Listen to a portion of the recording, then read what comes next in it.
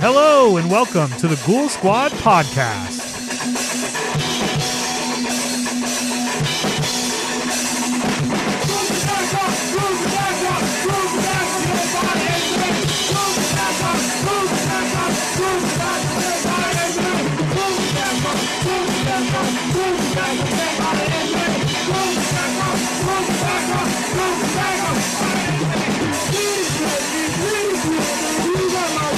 Hello and welcome to the Ghoul Squad podcast. I'm Keegan Preslak. I'm Eric Hoff. And this is a horror podcast where two buddies in the middle of nowhere wearing masks get together, hopefully once an epoch, and talk horror movies. Yes, sir. Yes. Hello, everybody out there in Ghoul Squad land. What's up, Eric? I feel like I'm doing a lot of fidgeting. I got my mask. Already? I'm wearing my glasses, and I'm wearing a glasses strap so my glasses don't fall off. So you've got like, you're strapped in. So I've got all these apparatuses right now. No strap on yet. Right. But that's coming soon. To fight to keep in place. Let's get this out of the way quickly. I'm sure you can already hear it on me. I already hear it. I'm wearing a mask. Eric's wearing a mask. Yes. And so mine particularly is scratchy. It's rubbing against the mic. And I'm going to do my best to just yell into the mic instead of scratching it. But we're wearing masks because guess what? Coronavirus is still here. Yes, a year into it. Remember, I know that everybody's doing this right now, so please just bear with us. We're going to do it too. Remember like a year ago, like right now, like everything was fine and we were chilling. This was the week shit popped off. It was. And here we are, this basically ended our podcast, our friendship. No, I'm just kidding. No, but of course, with all the things going on, it made it hard to record. Sure. And so we only had a few episodes. We already were on that track, and then coronavirus hit. Right. So we went from doing less to even more or less. Exactly. Like it didn't help the situation in any way. But here we are. We're recording. And before we get on to everything, we always forget to say what we're doing. Yes. We are doing finally our Predator episode. This was something I've been wanting to do for a minute. And since last year. Yes. For sure. Yeah. I want to say it was like March last year you brought this up. And I kind of feel bad because I really wanted to blow this episode out. Yeah. In terms of content, just because it's a character that I care so much about. But the movies kind of suck. But fuck you. And, I had all these ideas where I wanted to talk about the video game. Right. I wanted to put in so many hours before we recorded so I could discuss it. But my fucking whatever the equivalent is of a PlayStation Online account expired back in fucking November. Did it really? Yeah. I wanted to talk to, and it's a multiplayer game only. And you can't pay for it. I mean, I could. I mean, don't you still work for the Federal Reserve? Just for yes, I still work for the post office. Okay. But I mean, just for the Predator, I guess what I'm implying is it wasn't that good. I was going to say Predator ain't worth it that much. Yeah, I wanted to talk about my favorite toys. Right. But, sex toys. But we're still going to, discuss the films, obviously, and, Yes. Yeah, let's have a good time doing it. Yeah, we're going to rank the Predator franchise from worst to not as worst. Fuck you, I'm just kidding. Of course I like some of the Predator movies. This is, I'll say here, and then we'll get to it later. I'm pretty sure you're going to jerk off the new one. This is not my franchise in any way. I found that out. We'll get to that. This is E-Dogs. Yes. And it's weird because it's Alien versus Predator. You like Alien so much, you must like Predator. And here we go. I thought I did. I fucking love Predator. Rewatched them. When I was a kid, it's fair to say that there's a lot of negative. I remember when I saw the first Predator, and then we will move on to the next shit. I remember when I saw the first Predator, I was like a kid and it was on USA. Mm-hmm. Right? It played on USA or TNT or whatever the fuck. That's how you're supposed to first see it. Exactly. And I remember thinking it was the greatest fucking thing I'd ever seen in my whole life. Right. Now that I'm 30 years old, not so much. Yeah. I mean, I presented it that way on purpose. I feel like the first film is a classic for a reason. Right. Because I think it is good. Yeah. But the sequels are definitely diminishing returns. Yes. But having said that, guess what, guys? There's your little taste of how great our conversation is going to be. Right. About the Predator franchise. But first, How are you doing, Eric? How is coronavirus treating you? How are you? And I guess we should call it COVID-19. Okay. How is your psyche at this point in your life? How is the Federal Reserve? You know what's funny is like, how have you not gotten it yet? I think I'm cautious. Yeah. You know, I stay home. I don't hang out with people. I always mask up. I wear a mask for 8+ hours a day at work. That's crazy, though. I mask up everywhere I go. Just I drive around in a truck by myself all day. Right. Well, I got weirdos approaching me all day asking me about their mail. For sure. One thing, you know, you're asking about my psyche. Yeah, like how are you doing? I'll say a little better simply because my mom finally got her first dose, and that makes me feel. Here you go. That makes me feel a little better. The vaccine is here. Right, exactly. You know, knowing that the people I care about are finally getting it. For sure. You know, I'm going to be the last motherfucker, it seems like, to get it. God willing, I'll be dead by then. So I mean, things still suck, but there's the little glimmer of hope there. There's a little glimmer of light. I mean, I feel like what about you, Da? Well, I feel like everybody's using the same kind of terminology, but it really does feel like there's a light at the end of the tunnel now. And when I say that, I don't mean like tomorrow it's going to be gone. Not at all. But we're probably still in this another fucking year. For sure. But it does feel like it's going to get better. We like fucking in November, it was not going well. Right. So, you know, it does feel like there's a light. It just, I don't know. No, you're asking me. I'm good, man. I mean, I've been doing the same shit. We just can't go anywhere. There's nothing to do. There's nothing to you can't go see, you know, a football game. Are you going to move concert. to Texas? Absolutely not. I hate Texas. Since the governor announced this is fucking crazy. Mr. Abbott. They are going to let all fucking businesses operate at 100%. Yeah. No masks. Which, that's wild. I know this isn't that kind of podcast, but when I heard that, I was like, okay, cool. Like, Texas is stupid, right? They always have been. That's a joke. But they always have been. So, like, okay, they're dumb. But this dumb? Right? That's a little weird to me. I saw on, like, Twitter where, like, so many businesses, though, are already, like, making statements like, no, we're still going to require masks for our, you know, our guests, for our employees. So not everyone is fucking dumb. Yeah, and I will say, like, as far as Texas, you know, we're so close to El Paso, Texas. We are. And I'm waiting to go see Kong Skull Island. Less than a month. Yeah, Godzilla vs. Kong. Holy shit! These fucking posters. This artwork. Yes. For Godzilla vs. Kong. There's been a bunch of like clips, and I'm not watching. I'm not watching them either. Good, because remember when you like watched everything for Pacific Rim, and then I fucking knew the movie by the time I fucking and you still loved it. Well, fuck yeah. Yeah. No, you know, so like I'm excited to go see that, but let's just cut to the chase. Just cut the bullshit. There, before you cut from the bullshit, well, let's keep wading through bullshit for one moment. Well, hang on, let's seal the bullshit back up. Okay, and okay, go. Let's wade through it. Go ahead. I wanted to get back to the posters, to this absolutely, artwork, to this artwork that we're seeing. One will fall. There was a new one today that I saw where it's like they're facing each other. Yeah, but it's like Kong is in the background and Godzilla's like in the foreground. Yeah. And I actually like said myself, like, I didn't even like think about it. It was just like the first thing that popped into my head. Fuck him up. But who was I talking about? Was I referring to Godzilla or Kong? Who do you want to win? But I was just like, I guess if I had a pick, I don't want to say on the pod, but like, just like seeing that poster that got me hyped. I'm going Kong. Really? I'm going Kong. And apparently Adam Wingard has said that there's a definitive winner. Have you seen this? Which you and I both know there will not be. Yeah. Right. It's going to be Jason walking away with Freddy's head. Exactly. And he'll wink. And they'll get all of his yeah. No, you know, look, I'm a Godzilla guy, so I want Godzilla to win. Now, here's what they're going to do. Well, maybe we shouldn't talk on the podcast. Oh, they're going to team up. That's what they're going to do. We know that, but you know why they're going to have Kong win? Because Kong has emotions. And like, I'm just going to be jizzing in my pants. Well, you're not going to like it. When that happens. You didn't like King of the Monsters, so you're not going to like it. I mean, that's true. Yeah. That's one I definitely want to like.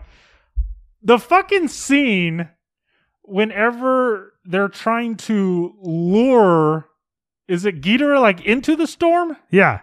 Holy shit. Like, that sequence is like the most fire. Yeah. But no, you're right. I am lukewarm on King of the Monsters. I mean, this isn't the Godzilla podcast, but I really love King of the Monsters, but I absolutely concede it's not that good of a movie. Okay. But the monster stuff is so fucking awesome that I love it. And it has actors I like, so it's like, it's good enough for me. I definitely want to revisit the 3 films that we've got from this MonsterVerse prior to. Should I bring up Rodan awakening out of the fucking, out of the volcano, or should we move on? I mean, that's fire. That shit's fucking sick. That's what they're doing. They're trying to lead Rodan to yes. Ghidorah's storm. That's what they're doing. That sequence. And that shit is so fucking dope. That shit is insane. But let's get let's away. wind the clocks back a year from COVID. What's going on with Kiki outside of COVID? Well, still doing the same shit. Still fucking, working, my job, just putting my head down and fucking working.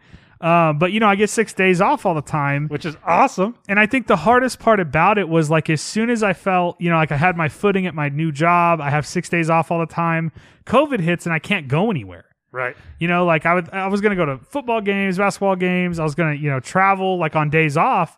And it's like, oh, stay home and don't go anywhere. Your brother tweeted something about like loving country music and working out in the patch. Yeah. Do you feel the same? Absolutely not. I think he's gone a little off the deep end. That sounds like it. Yeah. Like, Eric, when you asked me that, did you think I was going to be like, yeah, I love country music? I thought you were going to be like, we join hands and sing together. No. I hate country music. I hate Texas. I hate everything. You know what? The one thing's worse than fucking country music?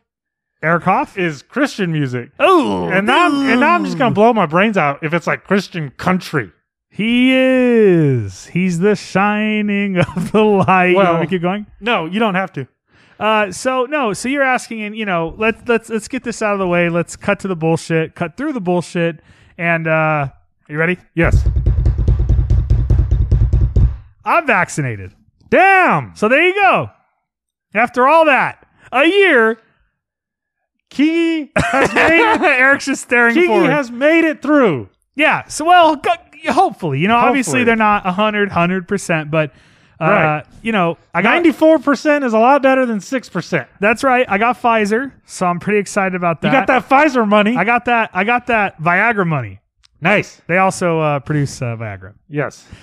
When you get your vaccine shot, they also give you like a little sampler of Viagra. Yeah. I'm just joking. Yeah. Oh, damn it. I was getting all excited. But no, so, I'm vaccinated. Here we are a year later. It's been a whirlwind. And, I almost feel kind of bad because I know there's people out there that aren't. And all I can say is, New Mexico's doing an insanely good job with like... Yeah, we're like in the top 3 of vaccine distribution. Yeah, yep. And, you just get a text on your phone saying, hey, make an appointment. And But you got to be fast. You got to be fast. You got to do it. And I fucking did. And I signed up early for it. And here we are. So it's been quite a journey. And, I hope everybody out there, like I said, I almost feel bad being vaccinated because I know that there's people out there that need it. And so I would just quickly say, not to get too serious, I hope everybody gets vaccinated soon. For sure. But no, it's super exciting to me, Right. And it's just exciting. So I'm not vaccinated. Yeah. And you work for the fucking Federal Reserve. Right.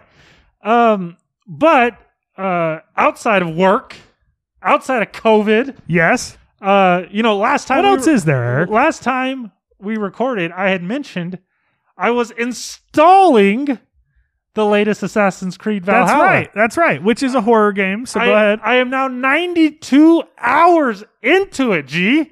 How do you have time to play 92 hours of Assassin's Creed Valhalla and watch 18 movies a week? COVID just keeps me at home, I guess. You're loving it. Let's take the curtain down. It would probably be 92 hours. This is great without COVID. But you get to stay home and not talk to your friends. But I wanted to say, I think that's a personal easy record. I think 90 hours? 92. I think my previous record was 89 hours, and it was Red Dead Redemption 2. Wow. I can't say for a multiplayer game. I was just going to say, go look at my stats for Destiny 1. Right. I probably played that for like 600 hours. God damn. Like probably more. I'll go look right now. You want to tell us about Valhalla? I fucking read about... I see fucking like I'll read like reviews on Steam, and people are like, yeah, in the first 3 days I put in 24 hours. And I'm like, how would you do that? I don't know. How is it? Like, are you loving it? You know what's funny is I didn't. And I feel like the game had the assumption that I had played an Assassin's Creed before, and I never had. So it took me a minute to really get into it, but I finally have. And then this was something I couldn't decide if I wanted to say on the podcast or not. Uh-oh. But you're finally going to say, I heard that on your phone. Yeah, my phone just went off. But it was a Halo shield noise. Yes, my text tone is your shield recharging from Halo Reach. That's a nerd, just so you know. So, yeah, I couldn't decide if I wanted to say this on the pod. I'll just let you say it. Go ahead. And I guess I will. Melissa's moving back to Texas. What? Yeah. And she's going so she can be with her kids. So, maybe you should say who Melissa is in case people don't know who that is. My girlfriend. Shout out Melissa. Yeah, for the last 3 years. Absolutely. What about Tank? And, Tank's going too, obviously. Aww. And he's such a good man. Yeah. So that's the dog. I'm like real bummed. Yeah, that sucks. I'm real depressed. And she's like leaving in a little over a week. Damn, dawg. Yeah. That's heavy. You want to get heavy on the pod? I just thought I would say, what was going on with you, dog. No, if I'm just a downer this entire episode, now you guys know that's why. It's not that you're usually like depressed. Right. It's just that I've got good reason to be depressed now. Yeah. Well, no, I'm not sure what to say about that. That's depressing for you for sure. Mm-hmm. But are you guys still gonna, still figuring that out? Okay. Hey. Well, my phone's just blowing up right now, dog. I know, dawg. Is there a fucking fire outside or what? In my pants. Oh, it's Dana. Let's read a text. Hey, Dana Hernandez. Let's read a text. He does not listen to the podcast. No.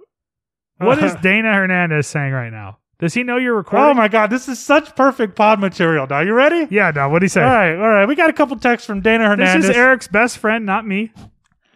I don't know if it's legit or my brain lying to me, but I had some Taco Bell from the new Taco Bell yesterday. Carlsbad got a second Taco Bell. Yeah. Oh, wait. Eric, ready? Yeah. Big deal. Carlsbad got a second Taco Bell. And it was some of the best Taco Bell I've ever had. Really? It was only a crunchy taco and a beefy 5-layer burrito, but it was great. And one of my coworkers bought that 4 taco, 4 beefy 5-layer burrito box and gave me one of each. It was like 11, so maybe it was being super fresh also helped the taste. Where does he get the time to text you this shit?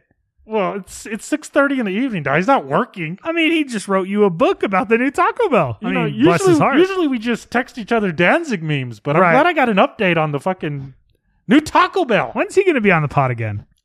You got a new Mac now. That's coming. Yep. It's in, and I'm very excited to. Honestly, if you can't tell, this podcast that we're recording is really just an excuse for me to use my new laptop. Exactly. Did you say that on the last pod? Yeah. Oh, okay. I had ordered it, but it hadn't come in. So my new MacBook is here. It's primed and ready. I got Audacity loaded up, and it's cruising for a bruising right now. I don't know what any of that means, but tight. Me either, unfortunately. So is that it with our bullshit from our lives? That is it with our bullshit from our lives. Anything from your job that you want to expose on a nationally, globally distributed podcast? No. Not this time. I got nothing this time. Got nothing juicy. Well, I think that's fucking it for our intro. Like, what else we got here? Let's keep going. Let's go to what we've been watching, huh? All right, let's go to what we've been watching. Hit the music now. Let's all go to the lobby. Let's all go to the lobby. Let's all go to the lobby to get ourselves a treat. Delicious things to eat. The popcorn can't be beat. The sparkling drinks are just dandy. The chocolate bars and the candy. So let's all go to the lobby to get ourselves a treat. Let's all go to the lobby to get ourselves a treat. Okay, Da, who wants to go first? What do you want to do? I'll go first. Okay, Da. So this is the section of the podcast called What We've Been Watching. I like how I explain this shit because I feel like we only have like the same 6 people that listen every week. Right. Every week, Da. My bad. Every epoch. And Anyways, Eric, what have you been watching? Okay. The first movie I've watched is a film from last year. It played in theaters and went to VOD. It's called Spell. Is this a film you've heard of? I've heard of. Yeah, it was put out by Paramount Players. Dude. Yeah, I didn't even know they had a new subdivision. But Spell is about this dude. He had this just horrific childhood because his father was physically abusive. But when we meet him in the present, you learn that he's a wildly successful lawyer. And he's happily married, and he's got 2 teenage children. And at the start of the film, he learns that his father has died. He hasn't talked to the man in, years, right? But there are some things that need to be handling with his estate. So he decides he's going to travel to Kentucky, where his father was, so he can handle this, family business. If the film states where he's currently living, I missed it. But this guy, not only is he a lawyer, but he also has his private airplane license. Okay. So this motherfucker loads up his wife, loads up his 2 teenage children, fly to Kentucky, they hit a storm, and they crash. Okay, cool. Okay. Good premise. When he wakes up, he's in this old house with this old woman. And he's got this horrible foot injury. Of course, initially, the first thing he asks is, where are my wife and children?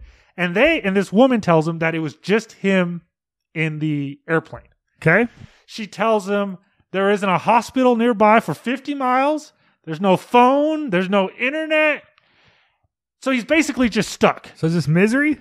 That's funny you say that, because the way Melissa sold this to me was voodoo Misery.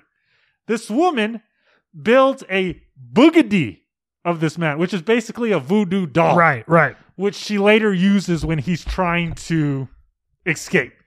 And he can't escape, or he can't move well because he's got this awful fucking foot injury. He's hobbled. Right? He's hobbled, right. Now, do you remember the foot scene in Revenge? Yeah. He steps on glass, or Yeah. what happens? I'm pretty sure it's like a beer bottle, isn't it? There's a foot scene in... That is horrible. There's a foot scene in Spell to rival that. Nice. I had to exclaim, Jesus! Does it rival the glove scene in Gerald's Game? No, because Gerald is a bit more visual. Sure. Whereas in Spell, it's more your brain is filling in. Sure. What's happening. So eventually he learns that, this woman is bad and that he's got to get away from her because she has an ulterior motive to why she has rescued him. A boogedy. Right. It was sort of just okay, but it was like a fun little romp. Huh. It was tight because Melissa had a free fucking Redbox rental. Nice. And we love Redbox. And that's how we fucking watched it. So it was just kind of like, hey. It was a DVD? We streamed it. Oh, okay. So it was just tight, kind of just throwing on something new. Maybe it wasn't great, but it certainly wasn't bad either. What really helped it was it had an R rating.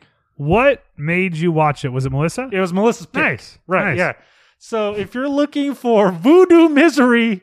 Boogedy Misery. With a little bit of foot gore. Yeah. Yeah. That's weird. You got excited for foot gore. It's a joke. Yeah. E-Dog would recommend Spell. Hell yeah. Yeah. I remember hearing about that, so I'm surprised you speak so glowingly of it, because I never... It wasn't like promoted as like this great movie, so... Well, like I said, it's middle of the road. Yeah. But it's definitely not a waste of your 90 minutes. It's an entertaining 90 minutes. And it's literally just called Spell. Spell. Nice. Yes. Yep. Well, Eric... What you got, dog? You want me to keep going? No, I got one. Okay. All right. So my first movie I want to talk about, I thought I was going to talk about The Stand, which I'm going to. Okay. CBS All but Access. While I have gas in the tank, what I mean is, while I'm pumped up to talk about it, let's do this first. Okay. I rewatched a Serbian film. Nice. So a Serbian. By yourself? So that's what's so exciting to tell you about. Okay. So a Serbian film, right? This is a film that's sort of this, globally recognized as like a very disturbing film. Right. And let's quickly talk about how you and I watched it. Yeah, we watched it together. Years and years and years ago, Eric says, hey, I got the uncut DVD in this weird-ass fucking package from Amazon. Yep. You want to come over and watch it? And I remember part of it was yes, because it was almost like it was so, and you got to remember, a Serbian film now is like a film people know what it is. At that time, it was like this taboo movie. We weren't sure what we were going to see. Right. So we knew it was supposed to be fucked up, but we didn't know what we were getting into. And we like fucked up movies, but I remember if it feels safer when you're with someone else. Sure. Like, hey, what are we about to watch? Right. And I'll never forget sitting on your couch and watching a Serbian film on that DVD. And I still remember my first Cannibal Holocaust viewing experience, Da. I love Cannibal Holocaust. But please, Serbian film. So I remember watching it with you, and ever since then, I've had the same view of it, which is I really don't like it. It's well made though. Absolutely. It's a well made film. For sure. And I remember walking out of it also thinking, well, that wasn't as fucked up as I was expecting. It's more of like the content nature of it, really, that's like disturbing. In terms of like the gore and stuff, it was kind of just like, it was no more gory than Hostel. Sure. Or even, I always go to Martyrs, which is my favorite sort of disturbing movie. And Martyrs is way more like graphic than a Serbian film, but it's the content. For some reason, it's ingrained in us that because it's sex, right, it's worse. Right. And of course, a Serbian film is about a retired porn star that's pulled out of retirement in Serbia to do one last big film.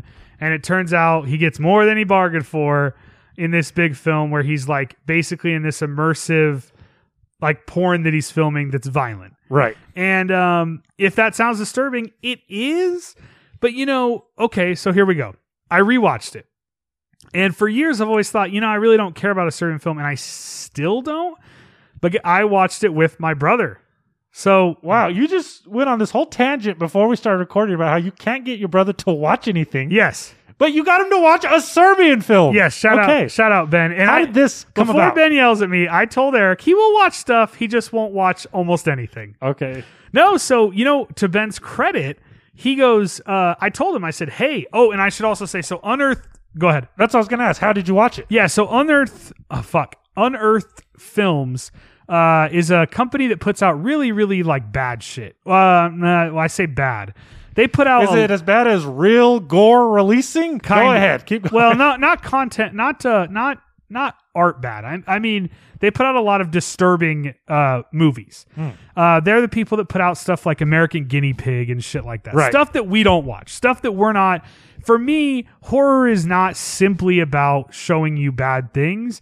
It has to have story. It has to be shot well. It has to be, I don't want to watch August Underground, for instance. That's not my thing. But you don't want to see a lady have her leg amputated. I don't mind that if it's in a good movie. Right. No. I mean, those films are just a dude in a mask cutting somebody up. For whatever reason, when you said that, my mind flashed to The Ruins. Oh, okay. I don't know if you remember in The Ruins, they're like cutting that girl's leg open for like an hour because she has the vines. Sure. The Ruins is one of the most underrated movies of the last 20 years. So Unearthed Films puts out a lot of shit that, is Unearthed Films, which is sort of, they put out stuff that I would not normally watch, but they're putting out this uncut Blu-ray for the first time in the US of a Serbian film. Now, there's apparently going to be a director's cut later in the year or next year from Unearthed Films as well. That's like the director's cut, which no one's ever seen. I don't give a shit about that. I just want the uncut version that it originally came out as. The one we watched on that fucked up DVD. Mm-hmm. And I got it, and I ordered it because, I guess I should say, like, why did I order it? I thought, you know what? This is an opportunity to get a badass release with a slipcover of a Serbian film. Mm. And I just thought, I have to order it. Like, for whatever reason, I was like, I have to have this. I have to own this. So I did, and I have it. And I told my brother, I said, hey, I got a Serbian film. Isn't that funny? And he said, hey, I want to watch that. And I was like, what? He's like, everyone's always talked about it. And basically my brother was like, I want to see a Serbian film, like what everybody's always talked about as being fucked up. And Ben has seen I showed Ben Inside recently, the French film. He saw Martyrs back in the day when we first watched Martyrs. He's seen, some new French extremism. So Ben has seen the films like this, but not in a long fucking time. So it was kind of funny for him to sort of volunteer. And I was like, bro, I'll bring it over on our next days off. Why didn't you post it to the Ghoul Squad Instagram? I don't remember. I don't know. It always slips my mind, which is horrible. So anyways, I was like, bro, I'll bring it over on our next days off and we'll watch a Serbian film. Like, I'm pumped that he wants to watch it. Mm-hmm. I brought it over and we watched it. Just the two of you? Just the two of us at about 1 o'clock in the afternoon on a Monday. Okay. We were on days off, 6 days off. And you know what? My brother likes it more than I do. Oh, wow. He said, that was pretty good. It's good. It's good, but again, viewing it again, I will say I did like it more. I saw it more as a satire this time. I feel like we were initially attracted to it because we want to see what it's about. Sure. But then... Well, it's like the taboo nature of it. Like, right, my God, what is this going to be? But there's more to it than just the shocking nature. For sure, but if I had to bring up like other films in this category, like Cannibal Holocaust, like that movie is like fucking phenomenal, in my opinion, other than the animal stuff, which we'll just leave out. But other than that, I think that movie is like about something. This is like, let's push your buttons, and it's sort of about the Serbian government, blah, blah, blah, blah, blah. Maybe they get it more than we do, but for me, it's like, whatever. Like my response to that is kind of fuck off. But as a film itself, it's pretty good. It's not my thing. Gotcha. My thing is never, and I don't want to get graphic here. My thing is never like blood and sex. It's never been my thing.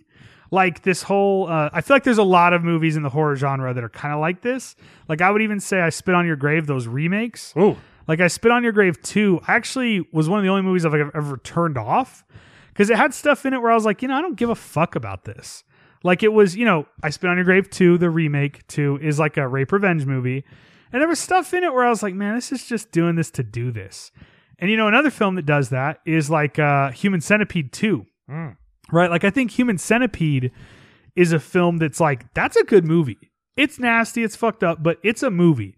Human Centipede 2 is like, well, let's just ratchet it up and be filthy just to cause people to review it and say, oh, you'll never watch this. Right. For buzz. And I think there's a difference. And Serbian film is like somewhere between. Mm. Like I feel like Serbian film has merit, but it's also like it's like edgelord bullshit. Okay. Like, look how fucking edgy we are. Having said all that, rewatching it, I kind of saw it to be more of like comedic. Oh. So I kind of feel like I got their intention better this time. Like I was laughing at some of the, I'm not going to say the word. There's something in the middle of the movie where it's like probably the worst thing in the movie. And, when they say the phrase of this worst thing in the movie, I was like, I was laughing. Right. And so I kind of started to see. Do you think you were laughing to deflect how awful that scene is? No, I kind of started to see the film as like a satire. What was Ben's... did he make any comment during that scene? So Ben had built up. He's heard that phrase. Did he know I don't want to say it. You don't have to.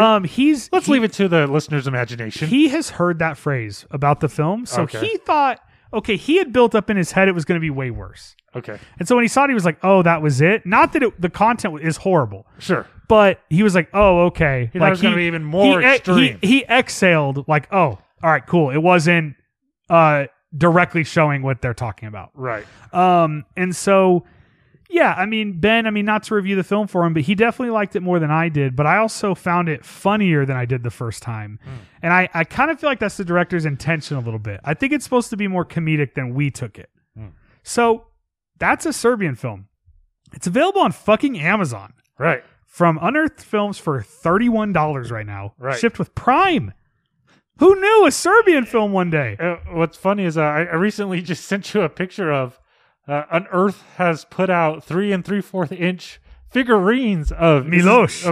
Yeah, but it's $100. Yeah, but there's also only like 200 of them or something like that. I don't know anything about that company, but they seem like a company that's sort of made to milk this shit. Gotcha. Because they're we're going to put out this, but then we're going to put out a director's cut in like a year, so you're going to have to buy it again.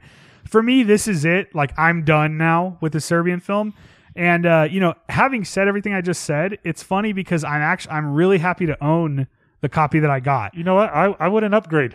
I love the packaging. The packaging I have, it's literally a piece of fucking cardboard with a clear disc jewel case. Right. Yeah. Glued to it. And it just looks like a shitty burnt disc that says a Serbian film on it. And then there's fake blood smeared on the disc. Yes. And that's how we watched it originally. Right. It's supposed to, I guess it's supposed to add to that. This is what you're not supposed to be watching. Yeah. And I guess for me, like, I'm happy to own it the way I do for sort of, and not to sound like a nerd, but sort of archival purposes. Like, sure. I own it. Like, if anybody ever wants to see a Serbian film, I got a great looking copy of it. Sure. It's not really my thing, but owning a movie like that is. Let me ask you this: I like to own. But a movie does that end credit music still hit? Oh yeah, super hard. Yeah. No, for sure, and that's why. Like, okay, I'm glad you brought that up. Now, spoilers, slight spoilers for a Serbian film. We're not going to say what happens, but when that music comes on, I feel like I got it. I think it's supposed to be funny. A satire. Gotcha. I feel like, because I'm not going to say what happens, but it's very horrible. There's sort of a lackadaisical ending, and then it just cuts. Right. To and I was like, I think they think this is funny. So I feel like I got the tone better. Now, I'm not saying what's happening is funny. Right. But I feel like the film is sort of playing it as this horrible. It's being horrible on purpose to be satirical, I think. So, I don't know. But I also think it's a little bit up its own ass. I've been wanting... There's so many films that I'm just like, I'm going to get to rewatching it eventually. Yeah. And that's definitely one of them. Who knows if I will. Yeah. But that's definitely on that list of, I'm going to revisit it sometime soon. According to you, I've got all this time in the world. You do, duh. Because I've put 92 hours into Valhalla. But I ain't even done. Hang on, duh. I ain't even done. Here's how I picture you. I picture you as the guy that works at the bank in fucking Twilight Zone, where he goes to read books. And the whole world blows up while he's in the vault. He comes out, he goes down the stairs, and he says, "Time enough at last." And of course, his glasses break and he can't read the books. But I picture you in COVID as like, time enough at last. Do you know what Ben Sturgill told me before you take off? Eric, I don't know what Ben Sturgill told you. No. Okay. We're Michigan. We're texting back and forth about Valhalla. That motherfucker's put in 170 hours. And then he told me he started the previous one, Odyssey, and that he was already 106 hours into it. Where do people find the time? Motherfucker has got too much time. Where do people find the time? It'll almost be 300 hours in just 2 games. I haven't even beaten Cyberpunk yet. How many hours? I don't know. Oh. 15 maybe? Not a lot. Damn, the game's been out forever. Have you just not been playing? I'm sorry I don't have time enough at last like you do. Got it. Problem solved. On that note, he's going to go pee. I got to take a piss. My turn? Yes, and that was a Serbian film. You watched I hope I represented it well.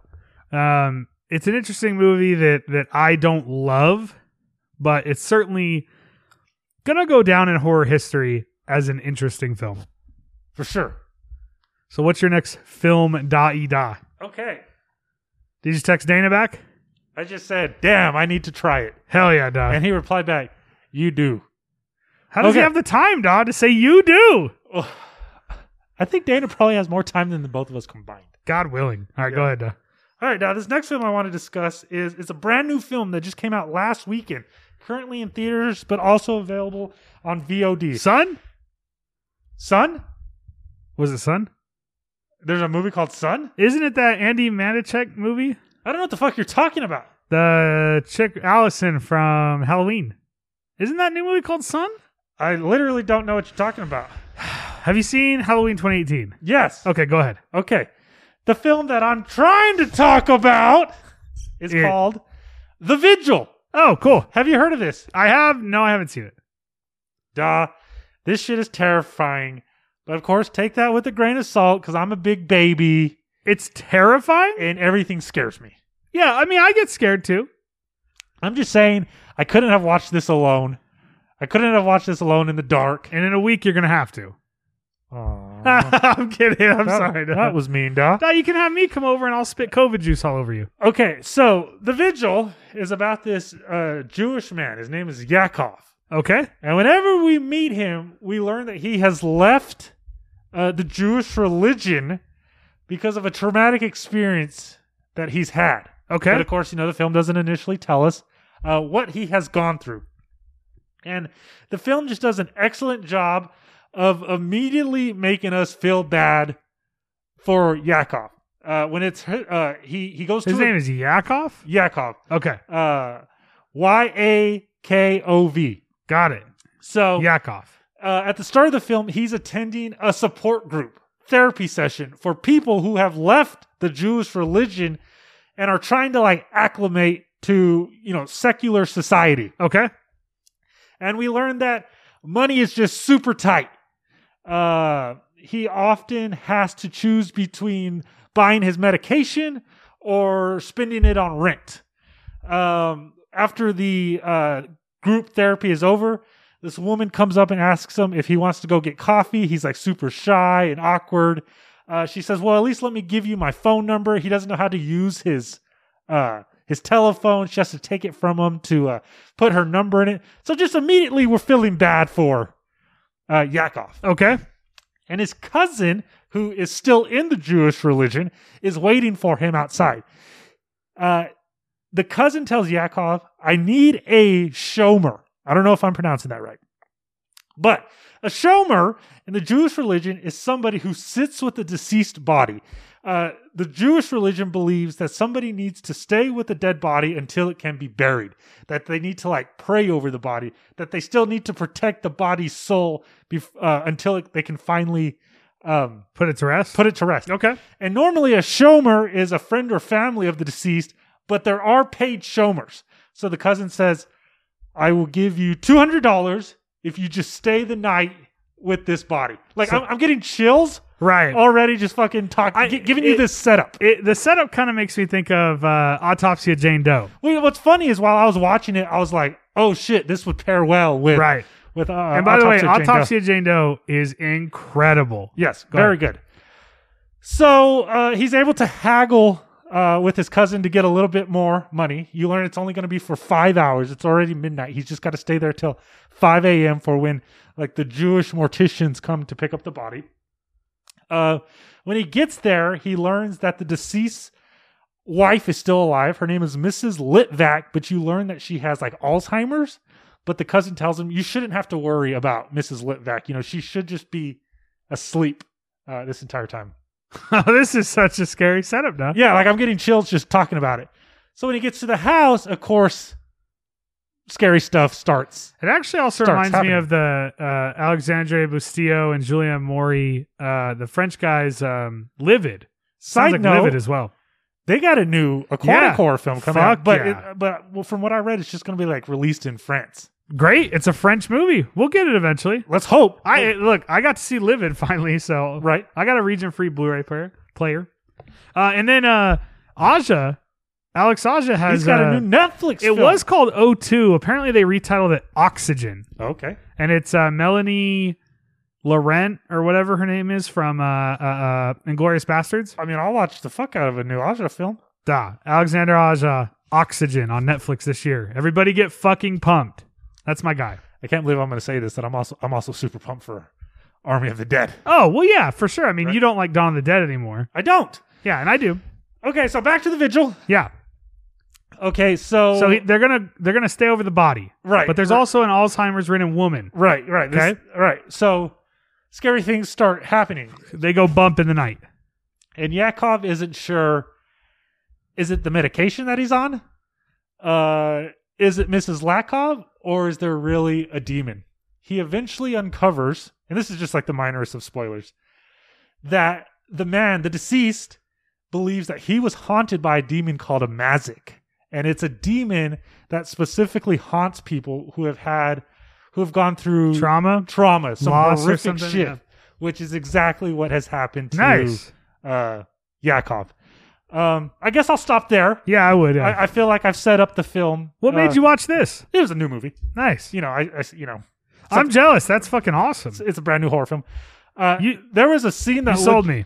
There was a scene where I literally exclaimed Jesus because it was such a scary moment. Nice in the film. Right.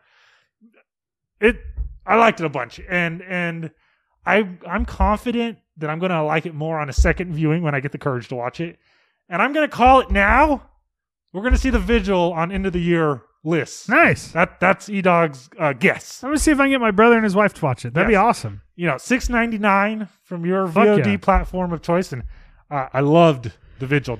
I was talking to them recently. Of course, I always say I watch a lot of movies with them, and I was talking to them recently. I'm like, man, I want to watch something scary. And I know it sounds like a general thing, but coming from me, it's like I feel like I haven't seen anything that's scary recently, like in a while. I mean, again, everything scares me, so maybe you won't find it as creepy. I mean, but if it's well made, I'll think it's scary. And I don't know the director's name, but I saw where he's going to be the guy now that's going to do the Firestarter reboot. Oh yeah, for Blumhouse. Oh, I don't know who's doing it. I think so. But so it's super good. It's great. Nice. Yeah. And that was The Vigil. Hell yeah. I might rattle. I just might start rattling. Start rattling. Or do you want to? Well, okay. Do you want to review Synchronic? Sure. Eric, you tell us what Synchronic is, and I'll start first. Okay. You're way better at this than I am. Synchronic follows two paramedics. They get called to several gruesome scenes, deaths that don't make sense in terms of how the person died. For example, I think one of them was bit by a snake. Yep. That hasn't been in America in years. They eventually learn that each death is connected with a drug, a synthetic drug, chronic. It's a legal over the counter drug. Synchronic.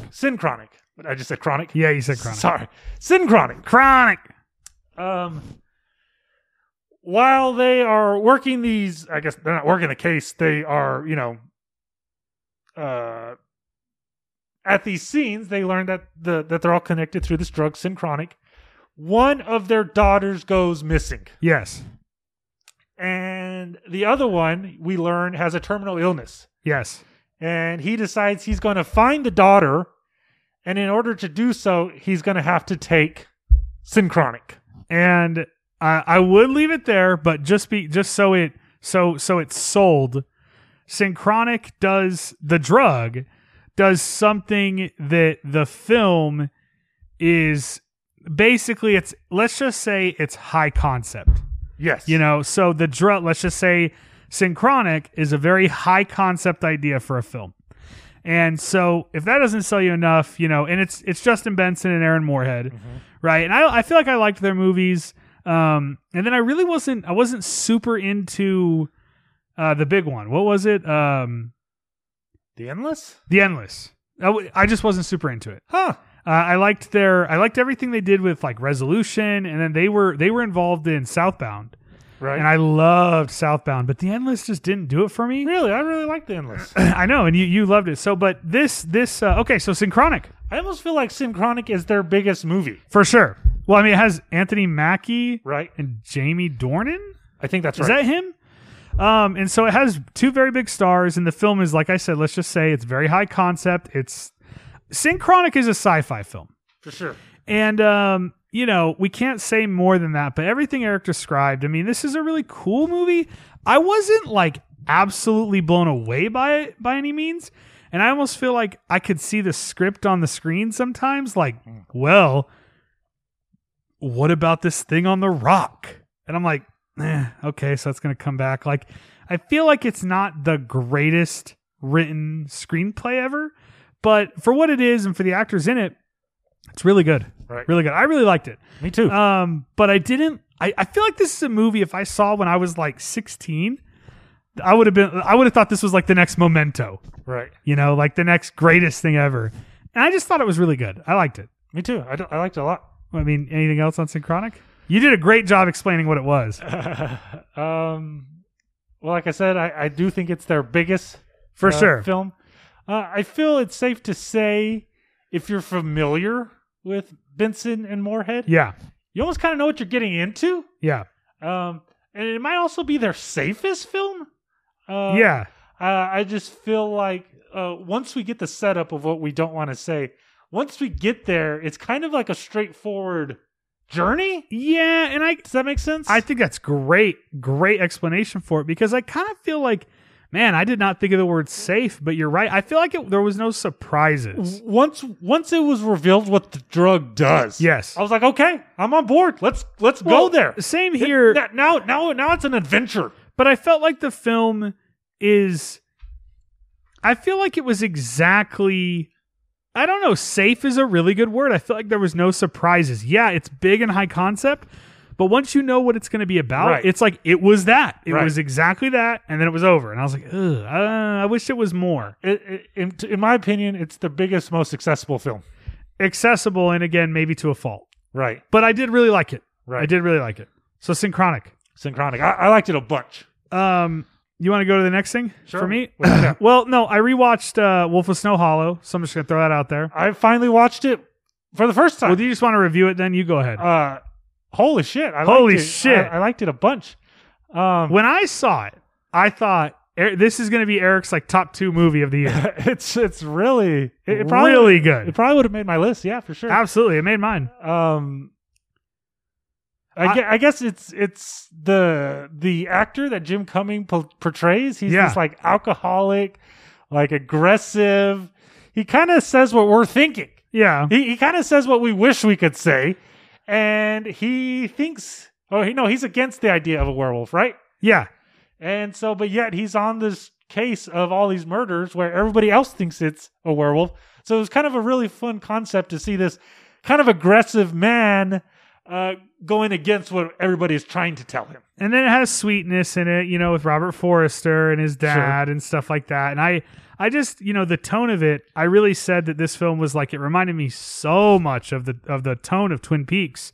And, it's like, oh, is it because it's in like a mountain town? No, it was the madcap sort of ridiculous humor, but mixed with like horror and seriousness, but also like darkly hilarious. Right. Like, I know it's like, that's what it, I mean, man, I was blown away by The Wolf of Snow Hollow. I watched it, and that weekend I got off. I went on days off. I was like, I came over to my brother and his wife's house, and I was like, you guys got to watch Wolf of Snow Hollow. Like, this is one of the best movies of the year, and we watched it, and they loved it too. It's charming. Yeah, absolutely charming. Yeah. And it's well directed. It's pretty. The effects are like scary and really good. And then it's fucking. I wouldn't even consider this like a comedy because it's more like I said, it's like I wouldn't consider Twin Peaks a comedy. It's more of the tone. I don't think it's comedy. It's just fucking funny. The one moment that particularly killed me was the werewolf attacks his daughter. Yeah. And the father, the main character, Jim Cummings' character, his concern is... Don, he's just shooting at it? His concern is, do you know what your mom is going to tell me? Instead of concerned about his daughter. Yeah. And she instantly is like, you're a fucking piece of shit. Yeah. Right. I thought that was really good. And I know that, what Eric just described wouldn't be considered sweet, but it was just like it has emotions. And I know that sounds stupid to say, but like most comedies wouldn't take time to be like about a father-daughter relationship. And that's in here. Right. I'm not saying it's like the most advanced thing ever, but like I just had everything. I loved it. I definitely want to seek out his like other work now. Me too. And see if it's the same caliber. I want to see. I can't remember that fucking other Thunder Road. Thunder Road. Thank you. It's on Prime. Yeah, I want to see it. Just available to stream. Do you want to go next? Sure. I watched the new Wrong Turn. Oh, has this one you've seen? I haven't yet. I heard so many mixed things. Okay, so I like wrong. I have seen every Wrong Turn movie. I've only seen the first 2. I don't remember them. So maybe that worked in my favor that I don't have any affection towards the franchise. In college, when I was at New Mexico State in Cruces, I took them all out. I said, fuck it, I'm watching all the Wrong Turns. And they weren't all that good and they weren't all bad. I mean, let's do the episode. But I'll do it. I'll fucking buy that box set. But now I got time. I own Wrong Turn 2 and that's it for obvious reasons. Right. Joe Lynch. But so Eric, tell us about the Wrong Turn reboot. Okay, so it's you've probably heard it's no longer Inbred Cannibals. Yes. It's like this cult. Right. And I found it, and it's, kids get lost in the Appalachian forest and they encounter this cult. I found this movie to be very challenging. Huh. Not challenging like Under the Skin or Mother. I was two really good movies. I was so close to walking out of Mother, but I'm glad I didn't. Why? Because it's a fucking grating film, but I do like it. Absolutely, but the only film I've ever walked out of was Hardcore Henry, dog. I was just getting motion sick. I never did see Hardcore I needed a fucking break, dog. I was fucking dizzy. Okay, people said that about Cloverfield. I didn't have a problem with Cloverfield. So the reason I found the new Wrong Turn, I guess they're calling it a reboot. Yeah. A challenging film because it throws out just all the fucking tropes that we know and love. But then turns it into a cult movie. Well, hear me out. Okay. Number one, they give us smart kids. Educated.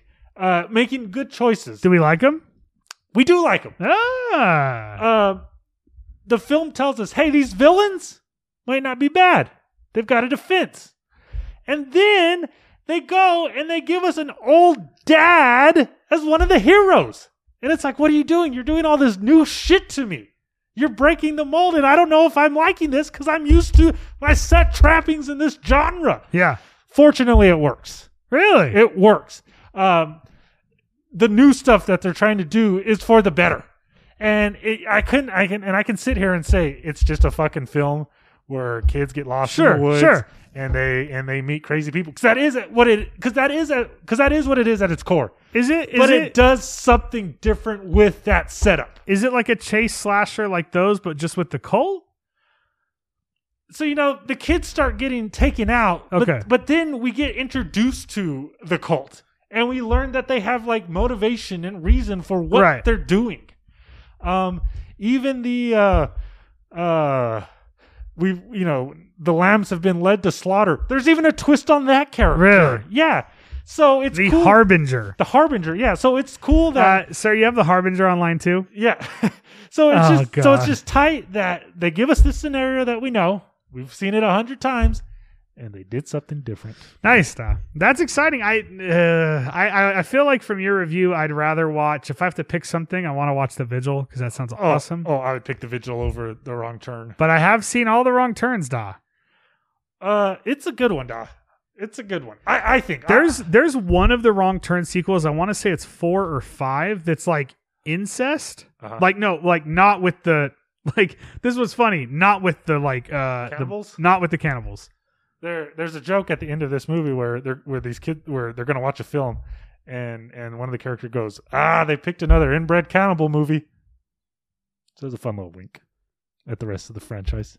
Does Elijah Dushku make an appearance? She does not. Damn, dog. Yeah. That's always a bad thing. And neither does Henry Rollins. Or Joe Lynch for that matter. Right. So that is Wrong Turn, the reboot. That is Wrong Turn 2021. Where do you find time, dog? I'm driving along. You're driving along. Are you watching WandaVision?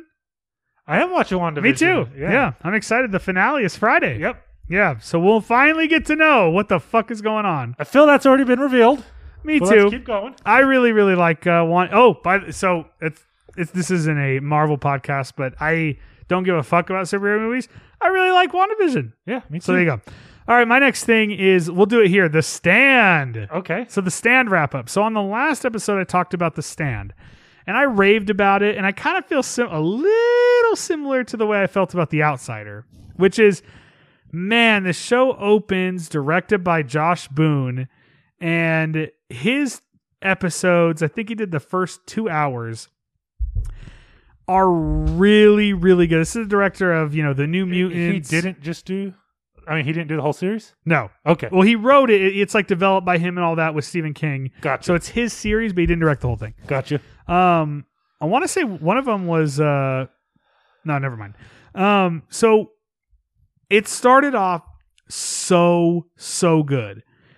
And what I will say is, you know what? The Stand 2020 reboot is good. It's really good. Is it over? It's over. But, as with everything Stephen King, it ends with a giant alien sewer spider. Now, here's the interesting thing. Stephen King wrote the final episode of this. So, The Stand has been changed 3 times. The first time it came out, there was like a book. There was like an addendum where he changed the ending. Then there was like an unabridged version of The Stand, like years later where he changed the ending again, Stephen King. Then there was like a sort of melding of the endings in the Mick Garris The Stand that was the TV miniseries. And now Stephen King himself has come back and wrote a new ending for The Stand for this 2020 version. And so I was most excited for that because I've seen the original miniseries as well. I don't know how to read, so I haven't read the books. And, it doesn't stick the landing. It doesn't. But it's good. It's really good. Everyone will like it. Everyone will like The Stand. I was hoping, like, it opens so good, and I feel like it's just good by the end of it, which is better than most TV for me. So I still really like The Stand. But I feel like the ending is kind of overwritten a little bit. Like Stephen King was like, oh, I finally got it. Like he's been thinking about it forever. How to finally end The Stand in 2020. It's okay. But it's really good. Really fucking good. So I really like The Stand. I wish the ending was better, but I really, really did enjoy the journey. And anybody right now, like everybody loves post-apocalyptic films and stories. Everybody get fucking the CBS All Access or Paramount Plus now and watch The Stand. It's 9 hours and it's fucking awesome. So I talked about it on the last episode that we did. So, of course it's The Stand is the fight, between good and evil, but there's a super flu that kills off almost the entire planet. And then the fight for good and evil for the end of the world begins. That's The Stand. Eric, I'm done with The Stand. That's The Stand. Everybody should watch it. Although I didn't love the ending. What's next? All right, I got Willy's Wonderland. This is the new Nick Cage film. I've heard more than one people call it the Five Nights at Freddy movie. I don't know what Five Nights at Freddy is. Is it a video game? Yeah, it's like a mobile app video game. Okay, gotcha. It got big on like iOS back in the day, and I think there's like 4 of them. Okay. So Willy's Wonderland is the new Nick Cage vehicle where he breaks down in this town where there's this restaurant sort of like a Chuck E. Cheese called Willy's Wonderland where they have animatronic robots. There's a bunch of different characters in Willy's Wonderland. And this is like a place, where children would have their birthday parties. And these animatronic robots would perform. There's a stage where they sing and dance. But Willy's Wonderland hasn't been opened for years, we learn. Nick Cage, his car breaks down. He's offered by a local mechanic, if you just spend the night inside Willy's Wonderland cleaning it, I will fix your car. So Nick Cage agrees to it. One thing that I was incredibly turned off by, Nick Cage doesn't talk. What? The entire fucking film. What? Not a single line of dialogue from Nick Cage. And then that must be how they sold it to him. And then they must have sold it to him like, look, we'll pay you and you don't have to do shit except physical. Well, yeah, there's this tremendous scene where he's dancing, playing pinball, and I was like, oh my God. Well, this is a huge highlight right now. I feel like this is peak meta Nick Cage. Yeah, but go ahead. So, and not only that, like whenever so the animatronic robots are evil. It's funny, this story gives us a very detailed backstory on why these things are possessed. I'd love to ask you, but it'd be spoilers. We learn that there's like a pact between these evil robots and the city where the city has to feed these animatronic robots so they won't leave. As a sacrifice. Right, so they won't leave the restaurant. It's like the girl in the volcano. And then like even Nick Fury, he doesn't even like show fear. Like he's like so like he's like almost unimpressed. This is what happens when too many people liked Mandy. Well, you know what? It's a fun idea. And it almost lasts. Eventually, when you're nearing the 75-minute mark, it runs out. Right, exactly. Like you're okay. He's fighting these funny puppets. He's not afraid. Okay, let's just get this over with. I don't think I'd recommend Willy's Wonderland. Willy's Wonderland, but I also didn't mind it. Huh? Okay. It was cool for that one time. It was cool because it's the new Nick Cage wacky film. You know what I mean? Yeah, and I feel that's like why we got to watch the new silly thing. I know, but I feel like we've reached like peak Nick Cage, like sort of like everybody is now just exploiting him. I feel like. Right. Like Mandy's like an artful film, so it's a little bit different.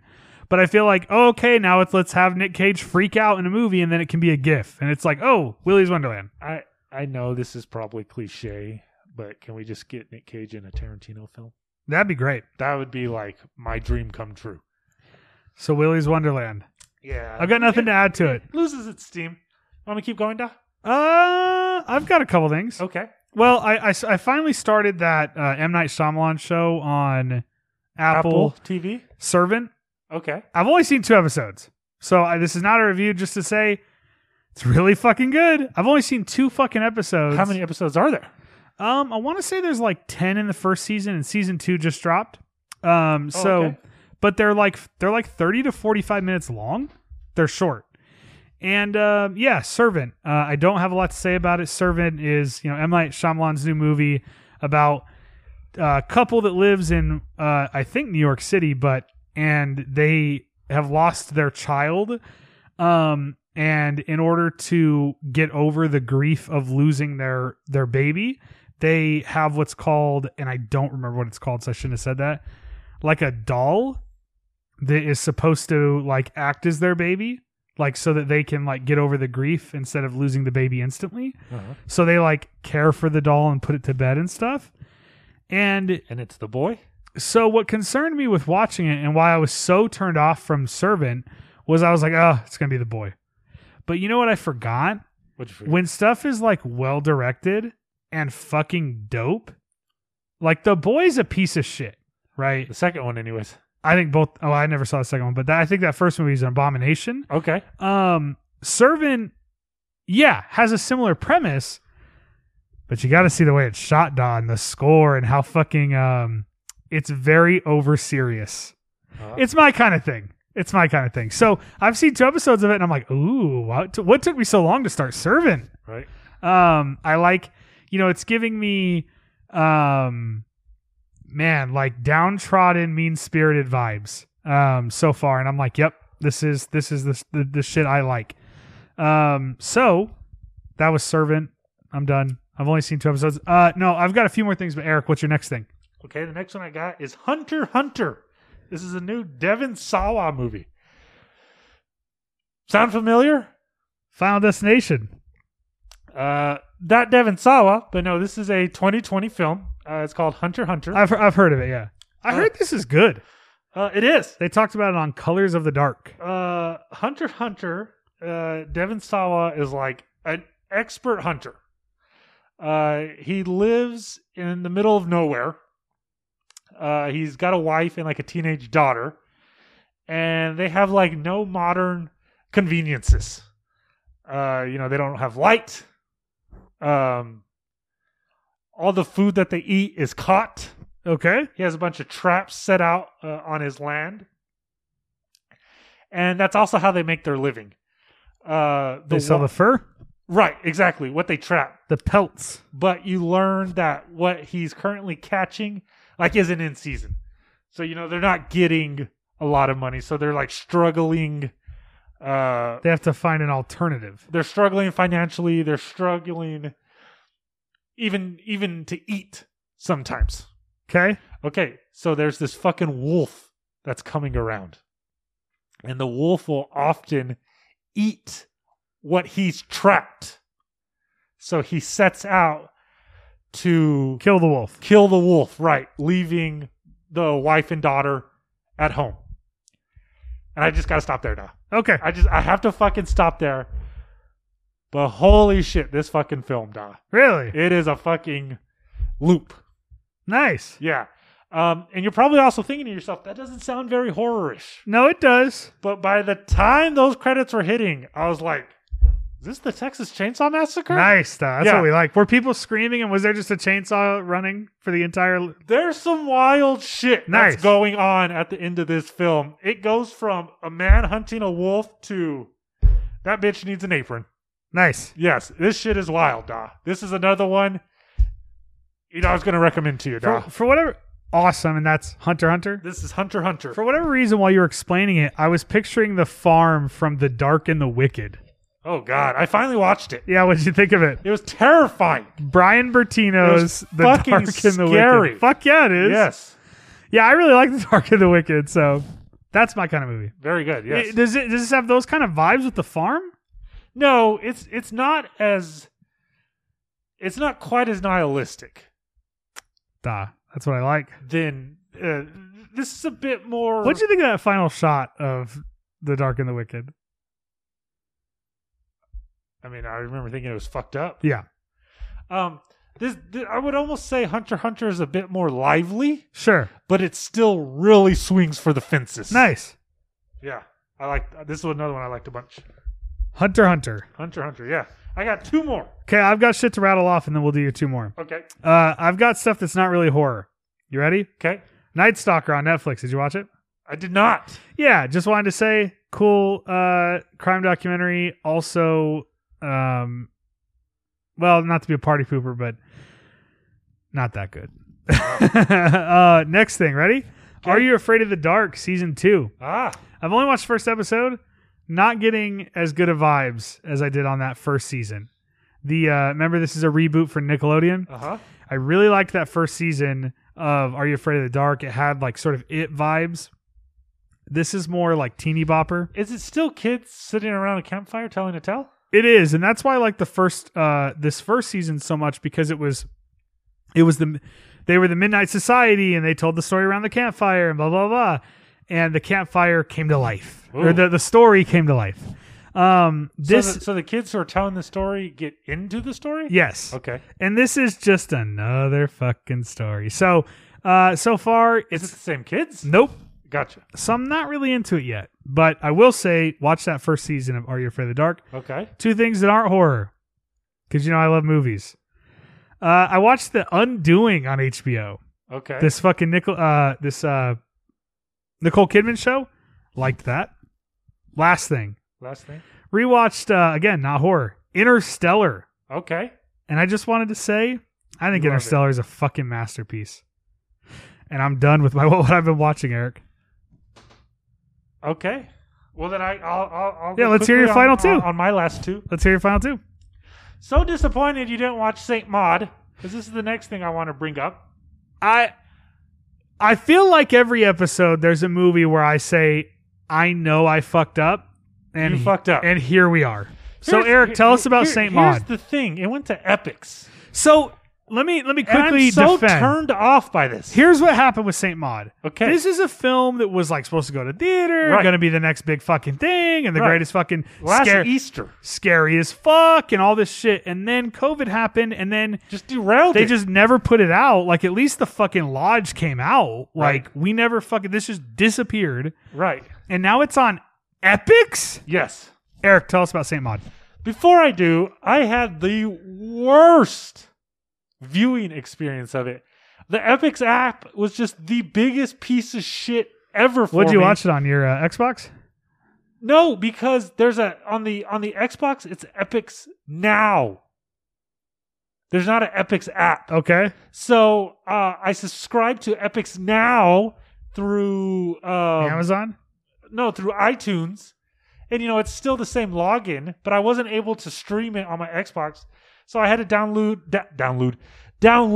just the Epix app on Melissa's Roku, and the shit had a buffer, no exaggeration, 10 times throughout. It was probably the Roku. Probably the Roku. Anyways, it was such an awful experience. But the movie was, I was still able to enjoy the film, even though I couldn't just watch the fucking film, if that makes any sense. We meet this woman.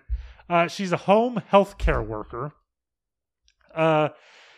Her latest patient, I guess, is a woman with a terminal illness.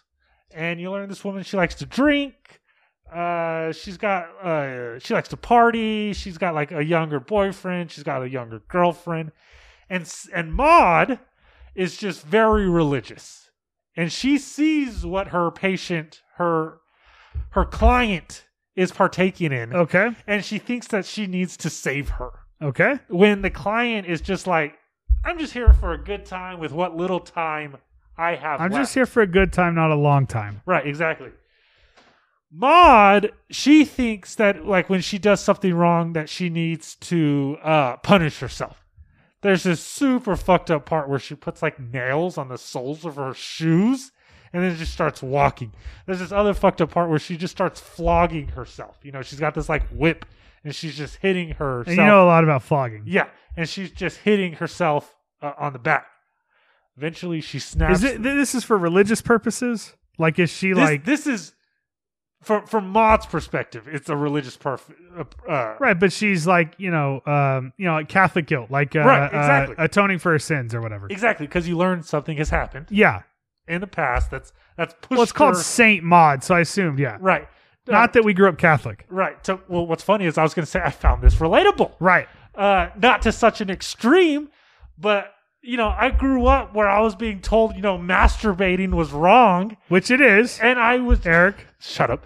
And it created this confusion inside of me of what do I do? For sure. And in the Catholic religion, you're told so many things that are super like kind of normal or for especially like when you're a kid. Right. That you're going to go to fucking hell if you don't say 10 Hail Marys tonight. You're afraid that you're going to be punished. For sure. Right, exactly. Catholic guilt. It's literally Catholic guilt. So from a perspective, I was like relating to what she was going through. Right, flogging yourself. But eventually, not flogging myself. Well, what kind of flogging are we talking about? I don't know. Might be flogging. Eventually, Maud snaps when the client tells her, this is not healthy. Too much, right? Sure. Exactly. And Maud goes on a journey of thinking, no, I got to get back. And she starts floating. To the client. We have Colby Jack Cheese here, the dog, and he's barking. Go ahead, Aaron. One thing I was disappointed about was I was expecting it to be one thing. And it was something else. I was expecting it to be an A24 horror film. Yeah. And it's kind of not. In a good way or a bad way? Well, I wanted something supernatural. I wanted a demon. It's not that. Oh, that's kind of frustrating. Yeah. That's kind of not, slight spoilers for The Lodge. That's kind of what The Lodge ended up being, too, in a way. Like, The Lodge is extremely religious. Extremely, it's very Catholic guilt type film, which is why I liked it so much. Right. But, slight spoilers for The Lodge, not all is what it seems. Right. And that's exactly how I think Maud was, what's the word I'm looking for? Advertised as one thing, and it's kind of another. Okay. But it's still really, really good. Really good? Really good. Okay. So out of everything you talked about today... No, The Vigil. Really? Yeah. I want to hear. So The Vigil. Okay. Yeah. But Saint Maud is sick as hell. All right. Yeah. I liked it a bunch. Well, hell yeah. I'm glad you finally watched it. I need to watch it. And my last one is not the best movie on this list, but possibly my favorite on this list is Psycho Goreman. Oh, okay, sure. I, of course, didn't watch this. Da! Why do you... God damn it, Da! Watch a new film. You watch everything on the fucking planet. Oh, I forgot one of my movies. Okay. But do you want to talk Psycho Goreman? Just real quick. It's real silly. Intentionally. And this is the guy who did Leprechaun Returns and The Void. Oh, okay. Dude, fuck you. Leprechaun Returns is fun. Wait, which one's the second to last one? Back to No. One of them was bad. It was like that leprechaun monster. Oh, that was Origins. Oh, okay. I like Returns then. No. Returns is the one that's supposed to be a direct sequel. It's really good. Really good. So it's that same vibe where it's like real silly, really gory. These two kids unearth an alien whose only goal is just to kill every single being that he encounters, but they find this amulet that makes her have control over this alien. Okay. And it's like real silly. Like they play dodgeball together. They go shopping for clothes. But one thing I really liked about it was surprisingly super anti-religious and anti-cop. Oh, okay. Yeah, there's a part where she's praying to a crucifix. And this is like an 11-year-old girl. Nice. It's these two children, right? And she gets angry while she's praying, takes the crucifix off the wall, and snaps it over her knee. And I was like, holy shit, this is amazing. Nice. Yes. So Eric liked that it was anti-religious as well as anti-cop. Yes, and it's just like super gory. It's very silly. Like Psycho Goreman. This is a fun one, Da. This is a fun one. Yeah, I'll be honest. I have no interest in Psycho Goreman. Da, the blue is like on the 16th. Are you gonna rewatch it? Fuck yeah! I already got it pre-ordered. Do you really? Yeah, from Amazon. Wow. I got a random story. Okay. Finally ordered that After Midnight Blu-ray from Amazon. Okay. It came in. They shipped it. So I order every month. I order a 12-pack of Body Armor strawberry banana drinks. Okay. They're so fucking good. They shipped them in the same box with no padding. So my After Midnight Blu-ray case is shattered. Oh, damn. So I told them, and I said, hey, it's shattered. Can you send me another one? They said, yeah, but you have to send the other one back. So I'm currently holding on to both, not wanting to send the other one back. And I was going to say, do you want it? It's shattered. Aren't you going to be charged? It's $12.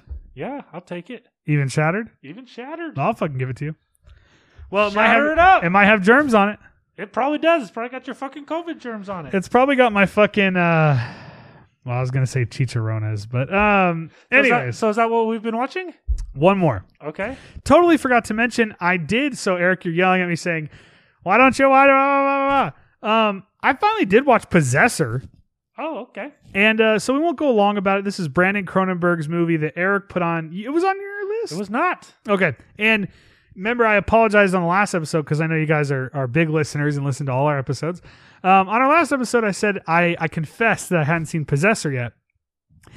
And I watched it, and I liked it way more than I expected to. Way more than I expected to. Didn't love it, but how mean-spirited the violence for sure is. I think I remember you describing it as like this is one that you feel the violence. Right. And, there's an opening scene with this horrible murder with these knives. And it's so shot realistically in such an awful way. And the way he shoots, oh, man. I was blown away. I was taken aback. Of course, I'm disgusted by it. Of course, like I should be. But I'm also like, damn, he's going for this. Right. It's brutal. It's brutal. And there's a lot of I was like, fuck. There's also, I remember when we talked, this is Brandon Cronenberg's Possessor. You said, what's the difference in the uncut version? I have those answers. I saw the uncut version. Right. But remember, you're like, well, is there even a cut version? There is. Uh-huh. And I don't know if you remember in the uncut version, there is nudity. Okay. And the nudity includes male parts. Yes. Those are completely cut out. Okay. Of the cut version. Okay. The rated R version. So there you go. There's your answer. That is what is cut. And I think that is super important for the plot of this movie. Yes. Possessor is sort of about that. And without it, I think that's really weird. And fucked up that they would have to cut stuff out that is basically what the film is about. I know it sounds weird to say that, but if you've seen Possessor, you know what I'm talking about. Uh-huh. So that's Possessor Uncut by Brandon Cronenberg.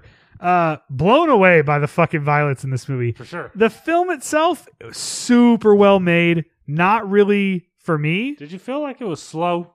It definitely dragged for me. I kind of feel like it was a little, I don't know. It's plot heavy, but it's also not. I didn't give a fuck about the characters in the movie. Gotcha. But I did care about I don't know what was happening, but I wasn't like, oh God, I hope she gets home safely to her kids. Right. I was like, because it's so abstract, the characters are so abstracted from the plot because it's so cold. It's an extremely cold movie. I usually like stuff like this, stuff that is this cold, but this is sort of this is almost just like exercises in filmmaking rather than a cold, mean-spirited movie. Gotcha. So I liked it, just didn't love it. I loved that he went for a lot of that bullshit. Right. Some of the violence, I was like, holy fuck. Possessor Uncut. Glad you saw it. Is that it for what we've been watching? Yep. Thank God. What's next? I'd like to introduce something new. To the podcast? To the podcast. Maybe it'll just be a one-time thing. Maybe it'll be a consistent thing. I hope you have time for some horror trivia. Hey! Now what I got here in my back pocket. Horror trivia. E-Dog bought Trivial Pursuit. Horror Trivial Pursuit. That is right. I have 2 cards here. Please take my word. I have not looked at these cards. Okay, I'm ready. I'm excited. Okay. I wanted to do this when they announced this. Each card has 6 questions. Okay. There's 6 categories. there is, I'm not going to remember them all. Monster, slasher, supernatural, international, and I forget the other two. But, so what I was going to do was, questions are on one side, answers are on the back. I thought we could each... You're going to hand it to me? Yep. I thought we could each ask... The answers on the back? The answers are on the back. Okay. So I thought we could each ask ourselves a question or two, and let's test our metal trivia. We'll test our metal. I'll go first. Asking you. All right, I'm ready. All right. Ooh. I'm going to see if there's one on here that you may get. Okay, this is a good one. Okay? This is a good one, Don. Who has been a credited writer on every film in the Child's Play series? Don Mancini. You are correct, good sir. All right. Ding, ding. One more, Da. What horror legend played Samson Dustin in the opening scene of Hatchet? Hang on. Come on, Da. You know that. Oh, it's Kane Hodder. Da, Kane Hodder played Victor in the opening scene of Hatchet. There's a horror legend. Who is it? Is it Lance Henriksen? Nope. Fuck, I can't. Hang on.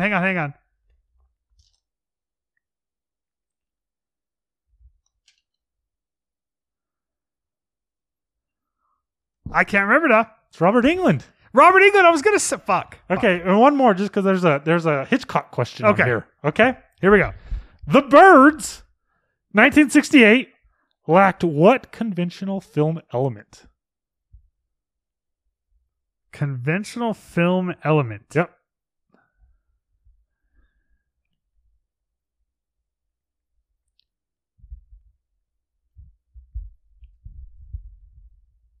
Color?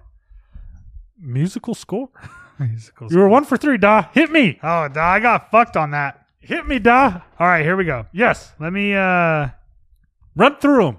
In The Hills Have Eyes 2006 remake, what Californian city is the Carter family traveling to? God damn it. That's tough, Da. San Francisco. You're close. San Diego. San Diego. Okay. Hit me now, with another. This pisses me off because there's questions on here that I could easily answer. Uh-huh. You ready? Okay. All right, you ready to answer this one? Let's hear it. What is the name of the pub that the protagonist David Kessler visits at the start of An American Werewolf in London? The Slaughtered Lamb. The Slaughtered Lamb. Yeah. I didn't even have to look. The Slaughtered Lamb. Nice. Hit me with one more, G. This pisses me off. In The House of the Devil, one of my favorite fucking movies of all time. Okay. What Academy nominated director played Megan, the best friend of the... Nah, why didn't you ask me these questions, nah? I don't know that bitch's name. Greta Gerwig. Greta Gerwig. And I'm not looking at the answers. Okay, here we go. You gonna hit me with more? I'm going to hit you with more. Okay, hit me. What weapon does Maddie obtain from the villainous man in Hush 2016? Oh, damn. Good question. Mike Flanagan's Hush. Knife? I don't know the answer. Look. All right, here we go. Crossbow. I was going to say that. Fucked up. Damn it. Fucked up. Okay, ready? We're gonna keep going. Okay. As part of a hazing ritual in Raw, Yep. 2016, Oh my God. protagonist Justine is forced to eat the raw kidney of what animal? Rabbit. Got it now. All right, let's see. There's only one more. Okay. I don't think we'll know it. I don't like this movie. Okay. In the Amityville Horror, 1979, Okay. what character invites a priest to bless the house? George Lutz, Kathy Lutz, or Father Delaney? Damn. I don't really like the first Amityville Me movie. neither. I like the second one. I'm going to go with Kathy. Kathy. Oh, you got shit. it. We'll read the rest of yours, Doc. All right. You got 3 more then.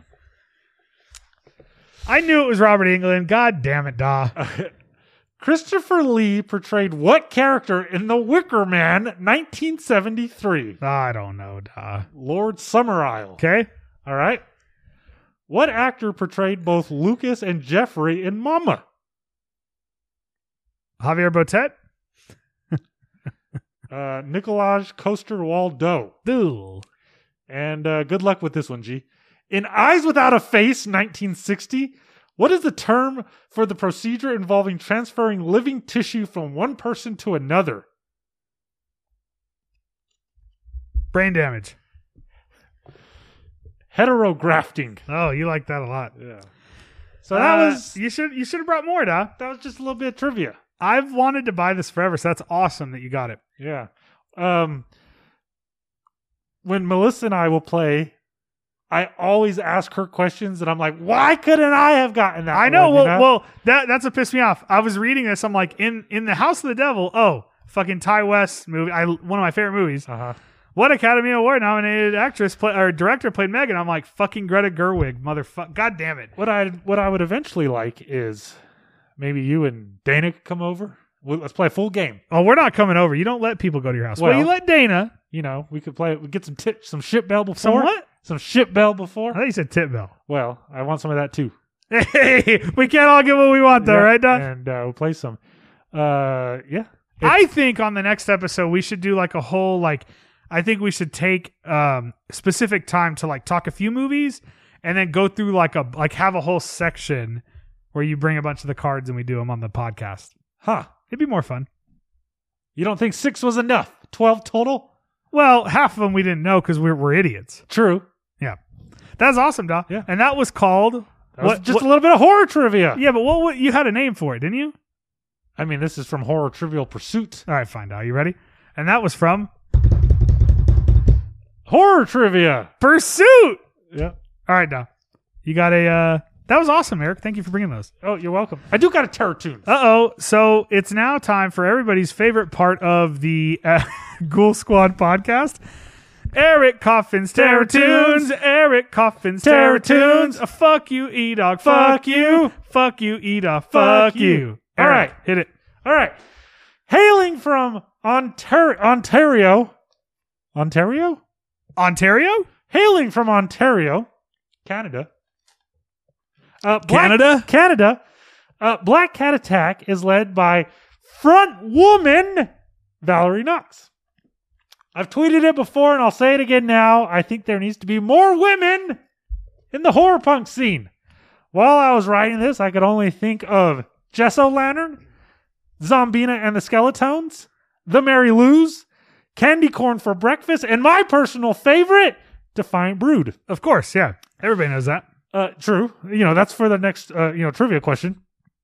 Black Cat Attack does have a second singer, their bassist, Brian Dickface, no relation to Keegan, who sort of screams. I definitely prefer Valerie's clean vocals. Currently, Black Cat Attack seems to be quiet. Their last social media post was in April 2020, and their last album, Edraculation, was released in 2016. Here is the song, You're One Ugly Motherfucker, from Edraculation. The title of the song is obviously one of Schwarzenegger's popular lines from the original Predator. Hit it, Da!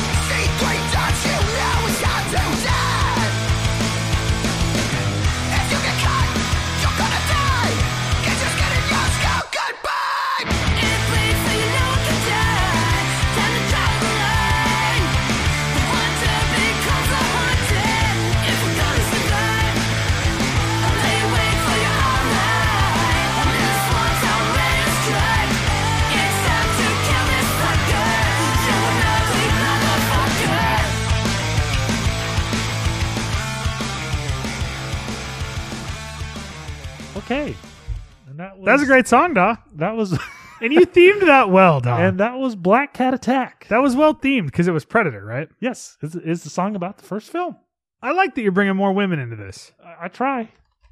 But there's not a lot. Never happens.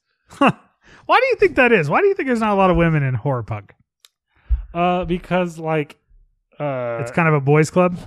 Like anything. Why isn't there more women in it? Well, more importantly, anything this lame. I'm kidding, dog. I'm kidding. And with that, I'm sorry, Eric. With that, I'm never doing another Terratoons again. Well, with that, it's Eric Coffin's Terratoons. Eric Coffin's Terratoons. Fuck you, E-Dog. Fuck you. Fuck you, E-Dog. Fuck you. We also now have the neighbor's dog barking, so I hope you guys can't hear that. Yes, we do. And that's it, right? So we got Predator. Yeah, no, let's talk. One of the greatest cinematic monsters of all time, created by... Come on, dog. Fred Dekker? Stan Winston. Oh, you're talking about the, yeah. Yes. A little bit of, let's do some more trivia. It was originally supposed to be... Well, hang on. We got to play the Grindhouse music. Oh, okay. Play that fucking shit.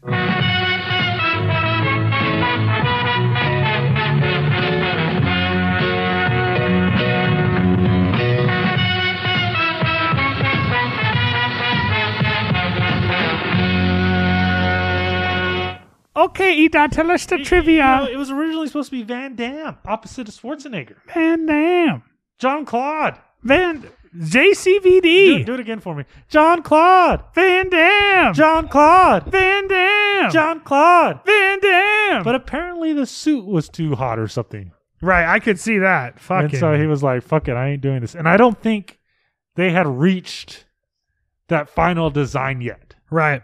Of how badass he I guess that came super late. Yeah. That's one thing I will say about especially that first Predator movie.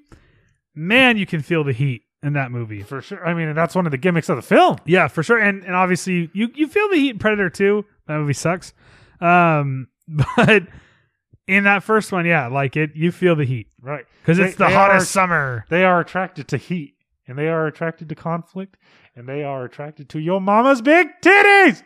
Might want to cut that one out. I think I'll leave that in. I think we're long enough in that we're going to leave that. Okay, well then let's just the jump Predator episode of the podcast. Yeah, I'm obviously not the biggest fan of this franchise, and like I said at the beginning, it's interesting because I thought I was. Yeah, I thought I really liked this. So it took a Ghoul Squad episode for you to learn that you dislike the Predator. As always with this podcast, it broke me. Damn, as a Predator fan. No, that's a joke. I don't know. I thought the first movie was going to be more sci-fi and bigger. What do you think Predator is? If someone came up to you and asked you, what genre is the Predator? What would you say? Is it action? Is it sci-fi? Is it horror? Is it all the above? Sci-fi action. Because even when the action amps up to as much as it can at the end of the first movie, it's all sci-fi, right? Like he has to put on the fucking mud so it can't see him, and it's got the lasers and the missiles and shit. So sci-fi. I love the way it can see, right? Like the way the Predator sees the thermals, right? Like all of that is very infrared, very sci-fi. I love whenever Schwarzenegger first discovers. You are one ugly motherfucker. Whenever he discovers, the mud will hide the heat his body is giving off. He's coming out of the water, and the Predator follows him. And when he's coming out, how his suit is malfunctioning and it's glitching, and you can see it cracking. That's just fire, dog. That is absolutely fire. And I guess I'm kind of jumping ahead to that film, but I will never forget when I was a kid and I saw that, and I remember being afraid of the Predator when I'm like a child, and I'll never forget, the reveal that the mud and it can't see him because it's disguising his heat signature. That final confrontation, dog. Very good. Holy shit. There's this wide shot where Schwarzenegger sets off one of his traps and he's running. And in the background, it's like the Predator on a branch or a log. And there's just this big explosion and it just lights up the Predator. And it's like, fuck! Pure cinema. So good, yes. Yeah, there's stuff at the end of the movie that is for sure. You want to wait to keep going on that film? Sure. I think it's safe to say what the worst Predator film is. I'm assuming we're both going to have Alien vs. Predator Requiem? Yes. And so so let's set the stage. There are 6 films. We included Alien vs. Predator. Right. Because if we didn't, there would only be 4. Correct. And like Eric just said, there's no other way to put it. Alien vs. Predator Requiem is one of the worst movies ever made. Period. Period. Now, why is that, Kiko? Why is it so goddamn fucking awful. Because it's dark. I've got a little bit more trivia for you. Okay, now. Guess what? I wrote this down so I wouldn't forget it. Now, Eric hand wrote his notes. I didn't know he knew how to write. Yeah, well, I passed the 3rd grade. Really? Yes. Sometimes you can't tell, Doc. Fuck you.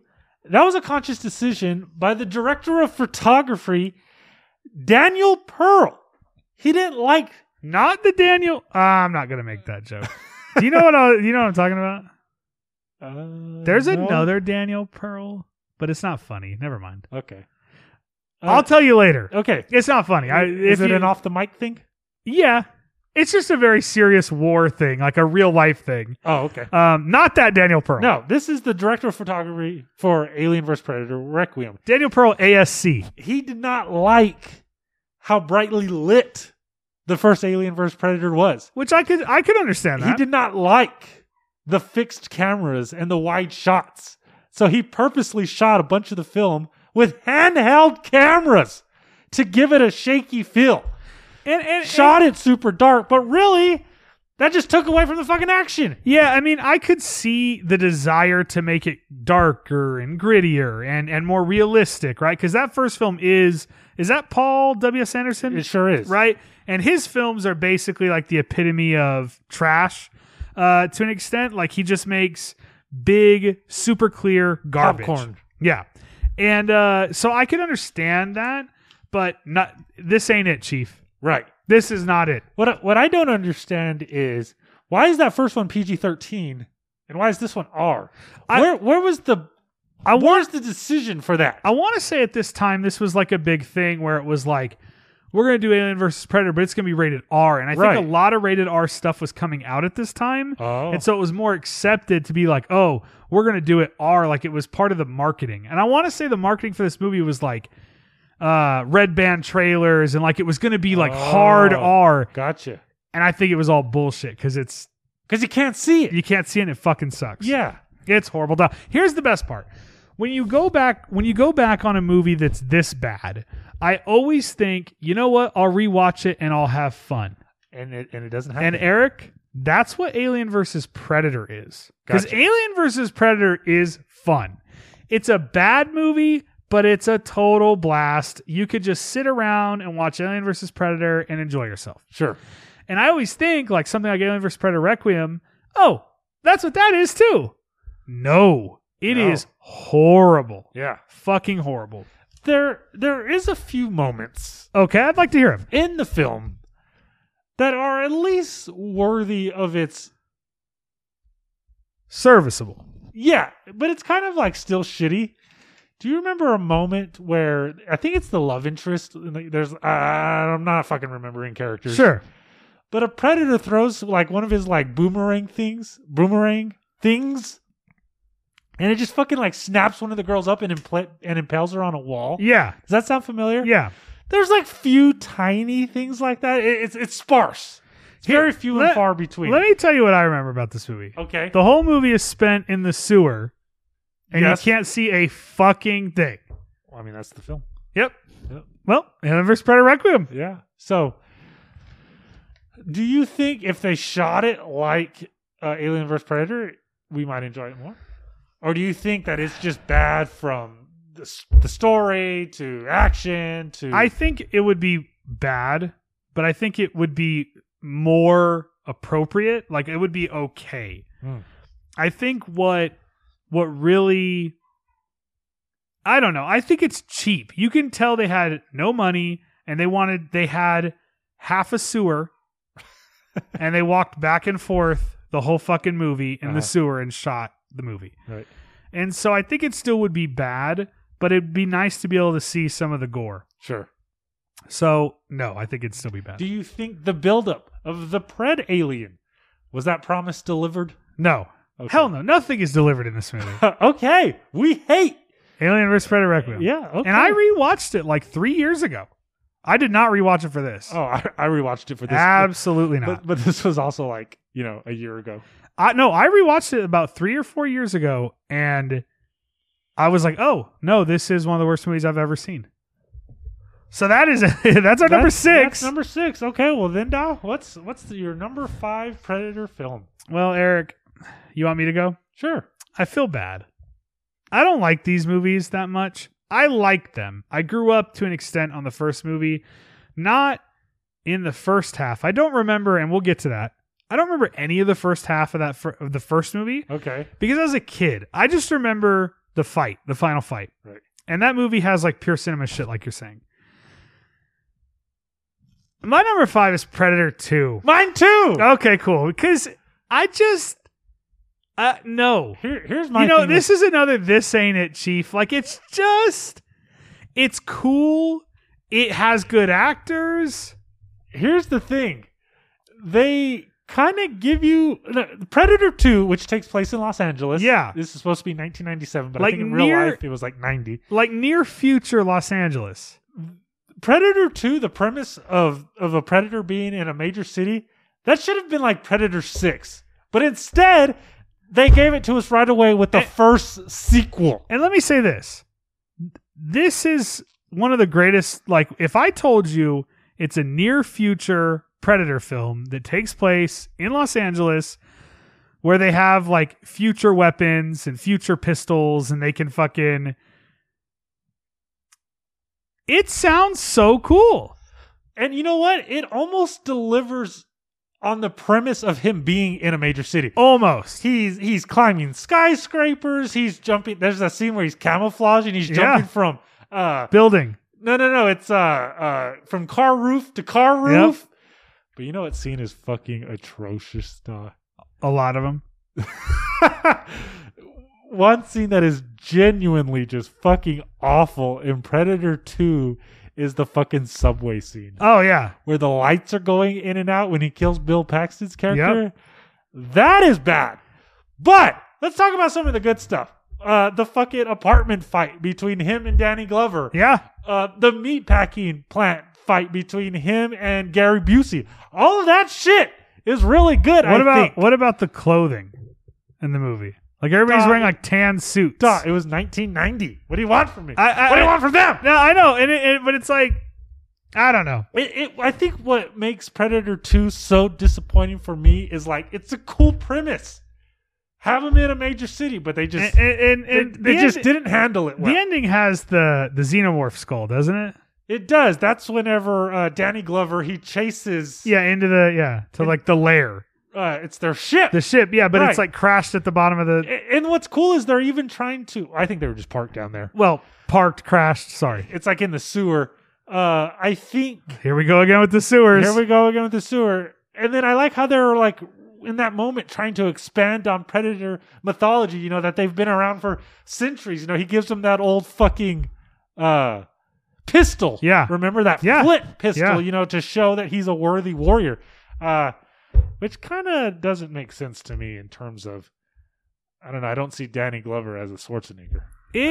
It's there's Colby again. It's cool, and I feel like if it wasn't so like the cinematography is so sun drenched, I was like exhausted by the way it looked. Do you think that was for the idea of the summer? Well, for sure. Right. I mean, that's what the Predator is attracted to. Again, the heat, the conflict of the city gangs. I totally agree, but it was so bland.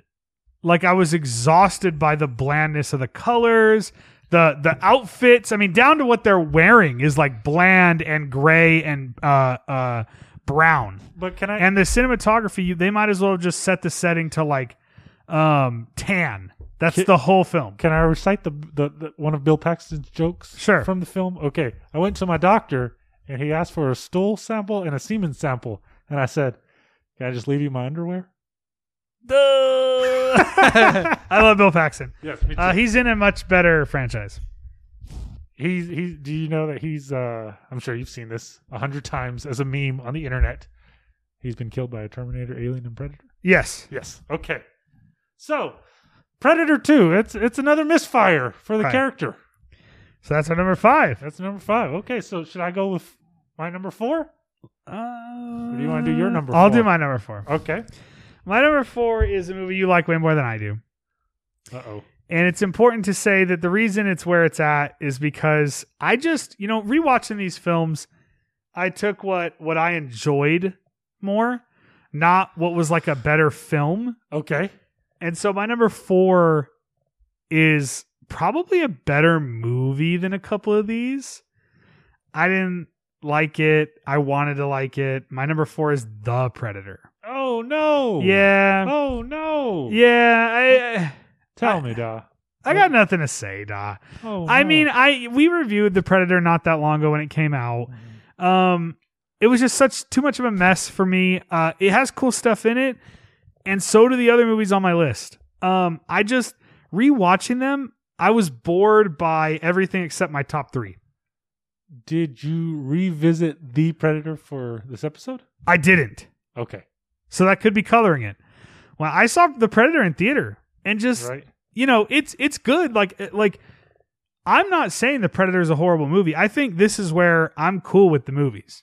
I just think AVP Requiem and Predator 2, I was like, fuck these. I hate those movies. And I feel weird. Like Predator 2 should not be a hated movie. I hated Predator 2. Predator 2's rough. Yeah, I didn't like it. And that's coming from someone who... But I like The Predator, but let's just talk it when you get to it. Maybe I can riff on you better, because I just have nothing to say about it. Oh, wow. Okay. So what's your number 4? My number 4 is Alien vs. Predator. For sure. For sure. Alien vs. Predator is... bad. It's the character toned down in my opinion. I don't like that he's like a good guy. That it's the PG-13 Predator. He teams up with the humans, but we still do get some cool fight, action. Absolutely. Between the alien and the Predator. But I just don't like the portrayal of the Predators in this film. There's 3 of them. Yeah. In this one. I like the bullshit premise of why they fight. Yeah. That's okay. That's cool. But that's not my Predator. Yeah, I mean... and also, why do they weigh 300 pounds or look like they weigh 300 pounds? They're all big and bulky. They're not streamlined. I don't like the way they look. I don't like the way they act. That's what turns me off. So you're a Predator purist about it. Sure. And to an extent, I feel that way about like the aliens in that movie. Okay. I don't want our list to like get too short here, but my number 3 is Alien vs. Predator. Okay. So if you want me to just bridge into mine, I'm surprised. This is like a bad movie, right? Like it's not good, but Paul W.S. Anderson has a couple of these that are good, and this is one of them that I like, I enjoy, and I would never take this out to watch, but if it were on USA or TNT, it's fun. It has all the ridiculous shit of like drilling into the Antarctic ice or wherever the fuck they're at. And they like have to go down the elevator or whatever the fuck. They have to slide down it at some point. Like, and they get disconnected. And they get disconnected. Yeah. Yeah. So, and then, and then it has, this is the one thing I'll say about this. It has, xenomorphs in it that I like. So the grid alien is tight. Yeah. So for me, it's like, I really like Alien. Alien has bad movies too. 3 is obviously David Fincher. We could talk about that. 4 is really bad. Resurrection. Are you part of the people that think 3 is good? No. Because I feel like there's a party of people that are like, no, 3 is really good. Like they unironically think it's a good movie. I will say that Alien 3, I don't hate Alien 3. I don't think it's good. No. But Alien vs. Predator. It has aliens, it has predators, and it's not horribly darkly shot. It's big. It's like it's way too big for its own fucking right. Like it has no right to be as big as it is. I feel like this would be good gateway horror. Yeah, I agree. This is like action adventure horror. Right. And it has that like Indiana Jones aspect where there's like the ruins and like the pyramid is shifting on them. They're getting separated. Even as I talk about it, it's fucking stupid. Right. But yeah, my number 3 would have been, Alien versus Predator. It has xenomorphs. I feel like the Predator's fun in it.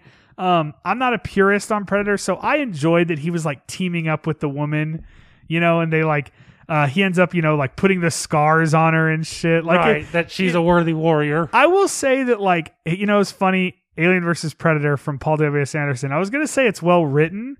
And when I say that, I'm more mean like the screenplay, not like, of course it's like the dialogue's not good. It's stupid. Right. But they did a good job figuring this out into like a stupid big movie. Sure. Like when you watch it, you don't feel like you're like, it makes sense. Right. Like that's what I was saying about like why they fight. Right. It like the film adds up. It's just stupid. Sure. And so I kind of skipped. I mean, your number 4 was this. Right. So my number 3 is Alien versus Predator. And purely maybe just for like the popcorn nature of it. I'm not always like a stupid popcorn guy, but hey, it's Alien is in it. There's xenomorphs in it, and it's ridiculous. And I guess I like Alien versus Predator. I don't own this movie. I don't think I probably ever will. So it's not like I love it, but I like it. So we would still have to talk your number 3 now. Yep. But so your number 4 was Alien versus Predator. My number 4 was The Predator, which we're going to talk again. Yes. And my number 3 ended up being Alien versus Predator, which was your number 4. Right. My number 3 is Predators, Nimrod, and Tell's film. Yep. This is where we get to like the good movies. I'm confused by Predators because in my opinion, it's really good. Yeah. But I feel like this is another one people disregard. And I don't know what's turning people off about this. You got Predator on Predator violence. You got Adrian Brody doing an excellent Schwarzenegger impersonation. What do you like? Do you like Predators? Yeah. So Predator is my number 2. Okay. Predators is when I saw it in theater, I remember not really. I didn't respond to it very well. And you know what I'll say? With a title like Predators with an S, and with the marketing.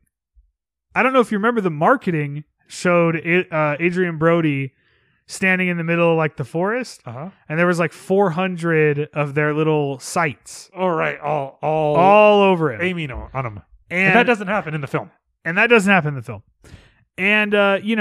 just remember being like, so the film is sort of it's bullshit because it's called Predators.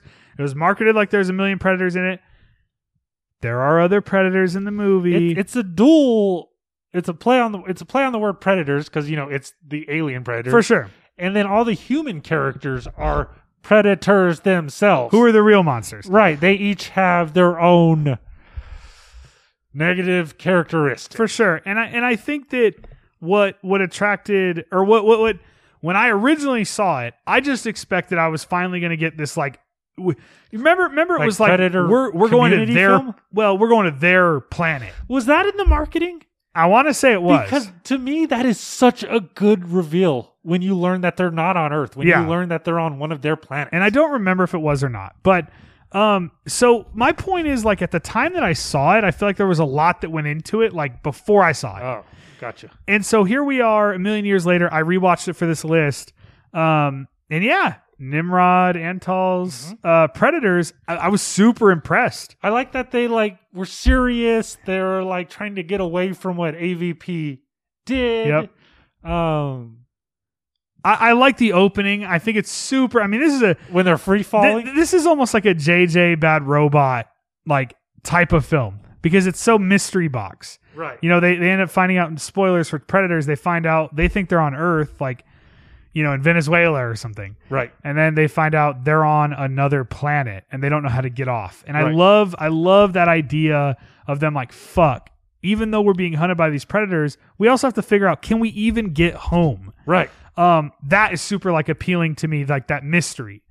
The journey to try to figure that out. I do think it loses steam with the Lawrence Fishburne stuff. Really? I think that's really good. I think it's just sort of I wanted them to be on a mission and then they get mixed up, with Lawrence Fishburne. Oh, I think that's all really good.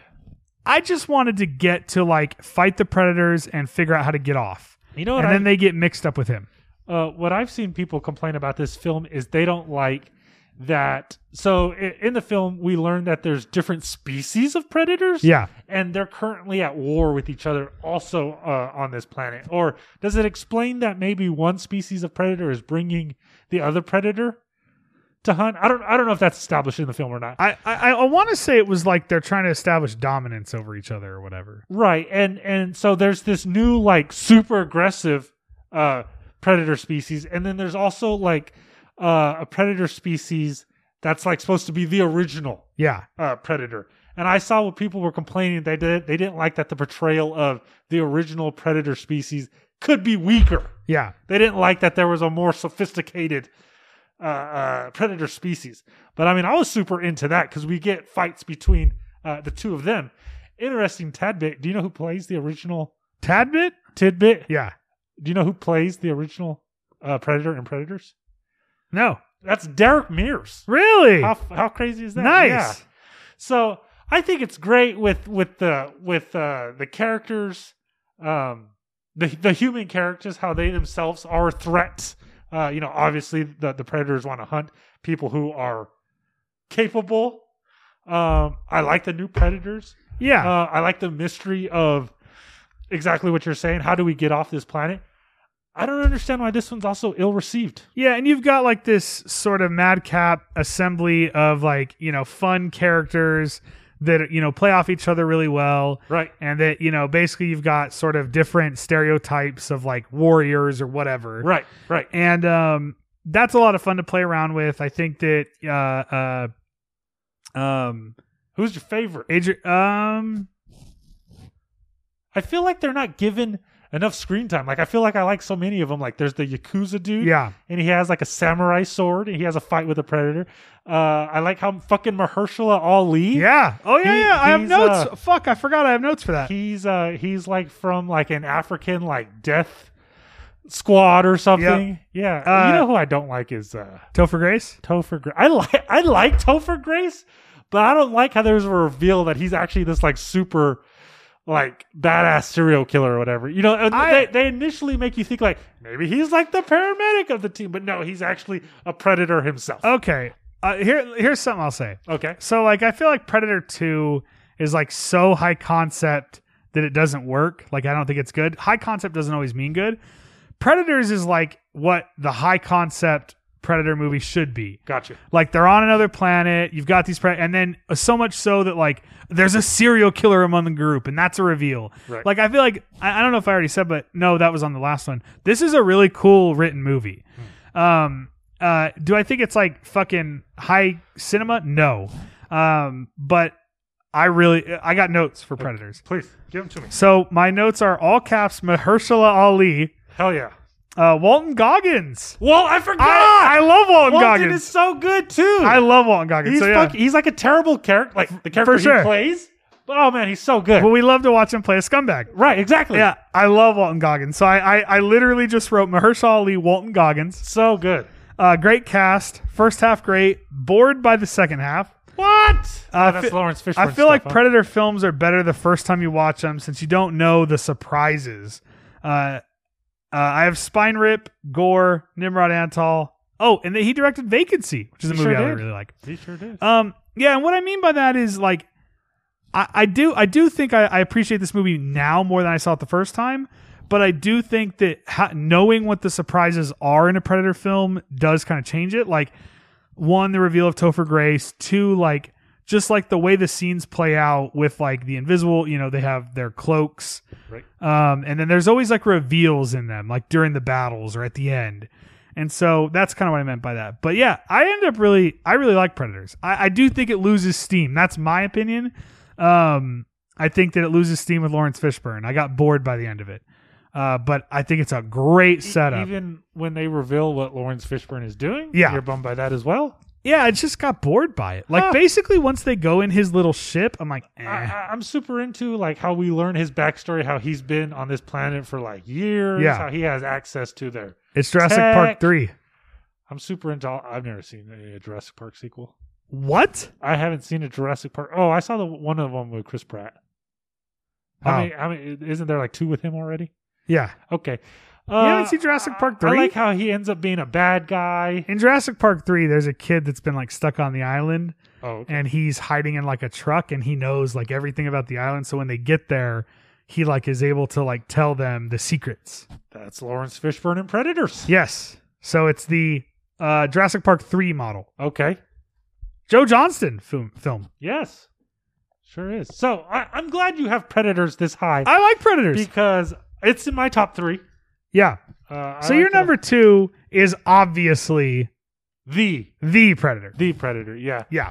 And this is obviously Shane Black's film. The latest entry in the franchise. I just think it's a lot of fun, Daw. Sure, Daw. Tell us about it. We were just talking about how much we like the characters in Predators. That's how I feel about the characters in The Predator, but it's the comedy version. Olivia Munn. Right. If Predators is a serious film, then The Predator is a lot of silly fun, and it's obviously Shane Black's dialogue for sure that I just love. They're back and forth. All the fucking like dick jokes that Keegan-Michael Key has. I'm super into that. I recently watched The Last Boy Scout. Have you seen this? I've never seen it. I know the film. Okay. It's written by Shane Black, and it is directed by Tony Scott. Oh, nice. Yeah. R.I.P. Yeah, he's dead. Yep. He jumped off a bridge. Right. Exactly. Yeah, rest in peace. He made great movies. Right. Did he do True Romance? I don't know. Okay, I might be tripping. So anyways, he did. Isn't Tony Scott fucking Top Gun? Yes, I'm pretty sure. I think. Anyways, yeah. Okay, so The Last Boy Scout. I guess I just want to say how much I like Shane Black's dialogue in The Last Boy Scout.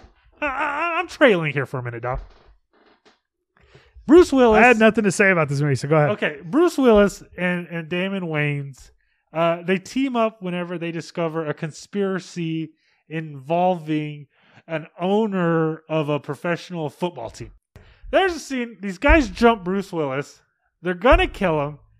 And Bruce Willis just starts talking shit to this guy who's got a gun on him.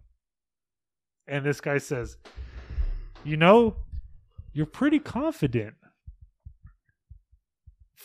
So Bruce Willis is shit talking. Went back. Sorry, Doc. That's okay, Doc. Restart this one. That's okay. Go ahead. Okay, so Bruce Willis is shit talking the guy who's got a gun on him. Bruce Willis is saying shit like, I fucked your wife, and that's when the guy with the gun says, for a guy who's about to die, you are pretty confident. For a guy who's about to take a bullet, you're pretty confident. And Bruce Willis says, yeah, after fucking your wife, I'll take two of them. And I'm just like, God damn it, Shane Black, you're so good. And that same silliness carries over in The Predator.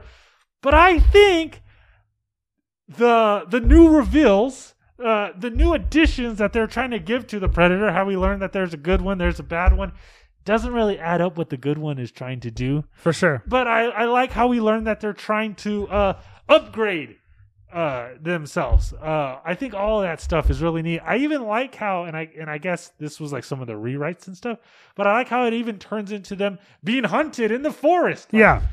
I don't know. I just really like it. Yeah, you've taught. I mean, it's a mess, but it's a fun mess.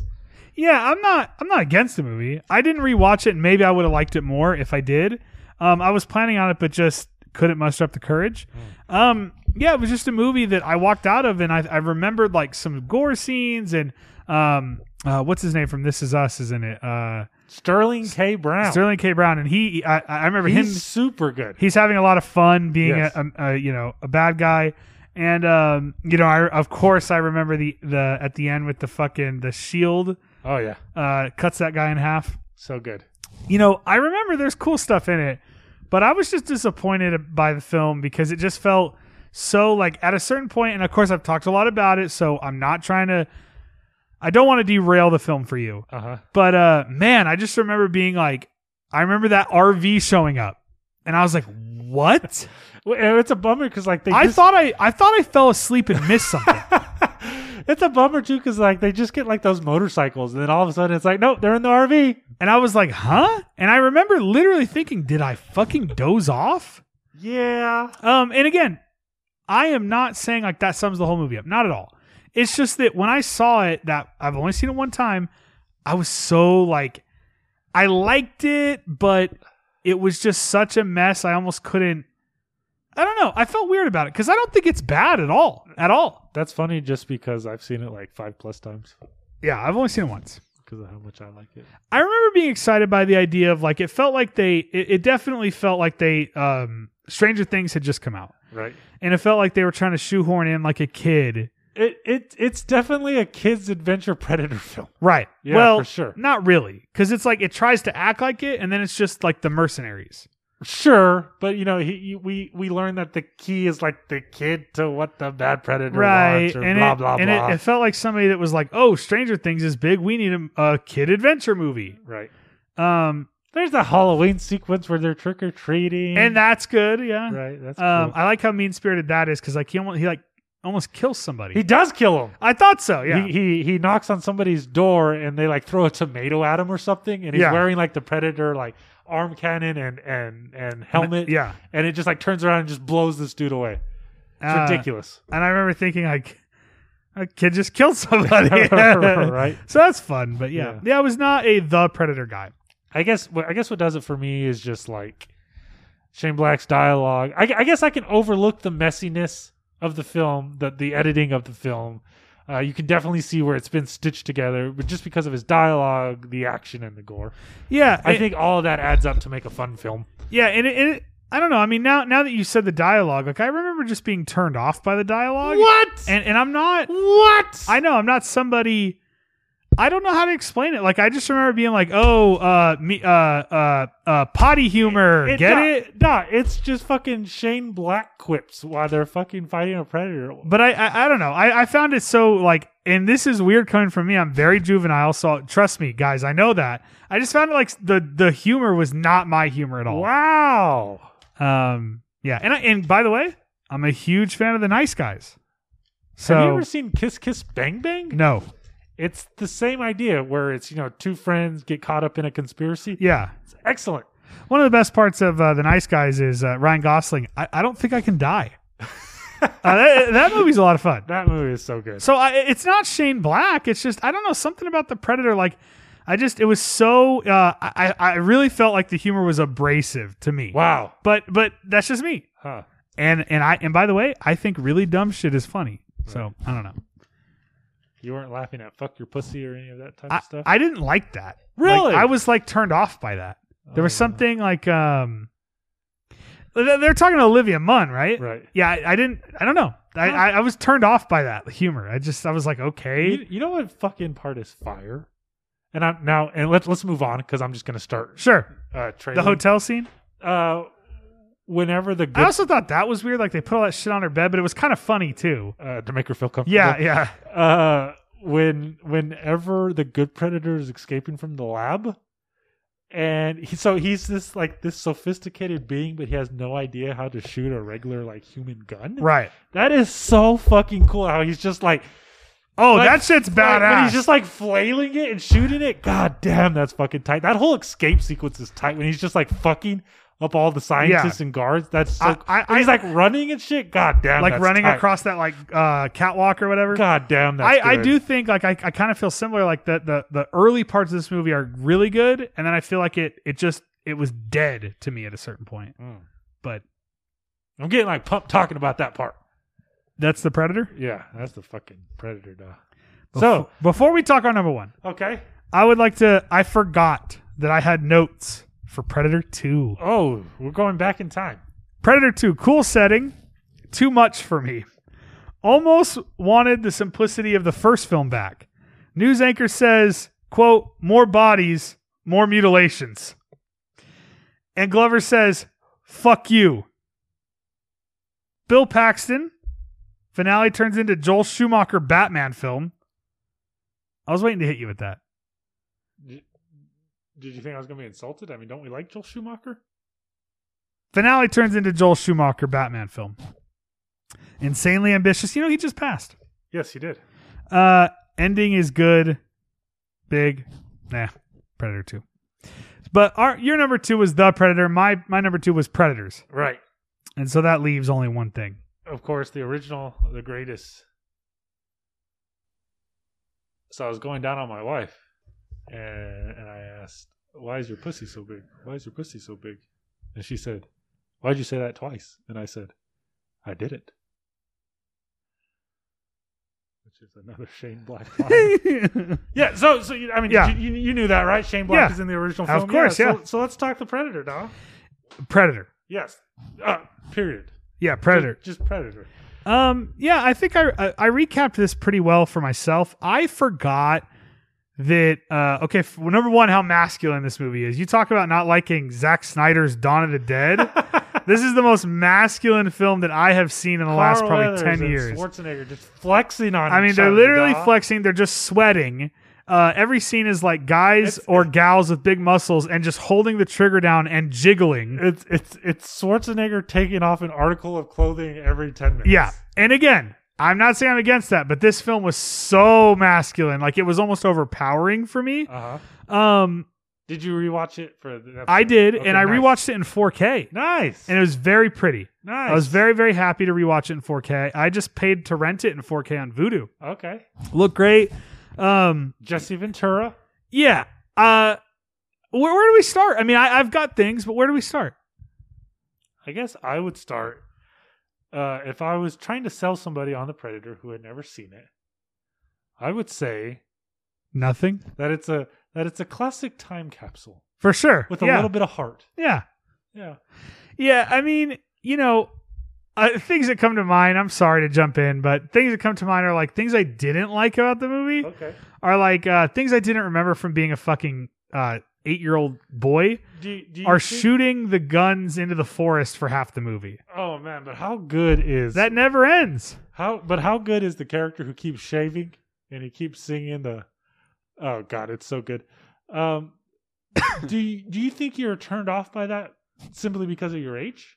Maybe. Do you think you would have enjoyed that more if you saw it as an adult, or do you think that's frustrating even now? Which part?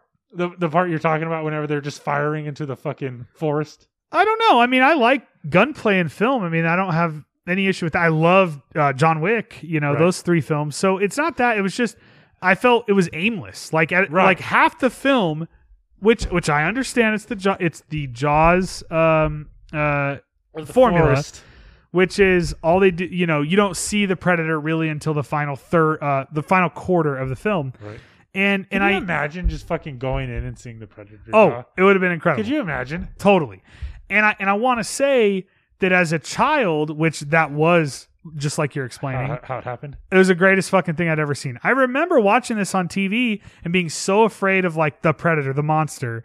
But of course, I'll never forget him putting the mud on him and being like, oh my God, he can fight it. I remember being a kid and watching the Predator and loving it. I'm not as much into it now, but you were explaining some of the like pure cinema shit towards the end.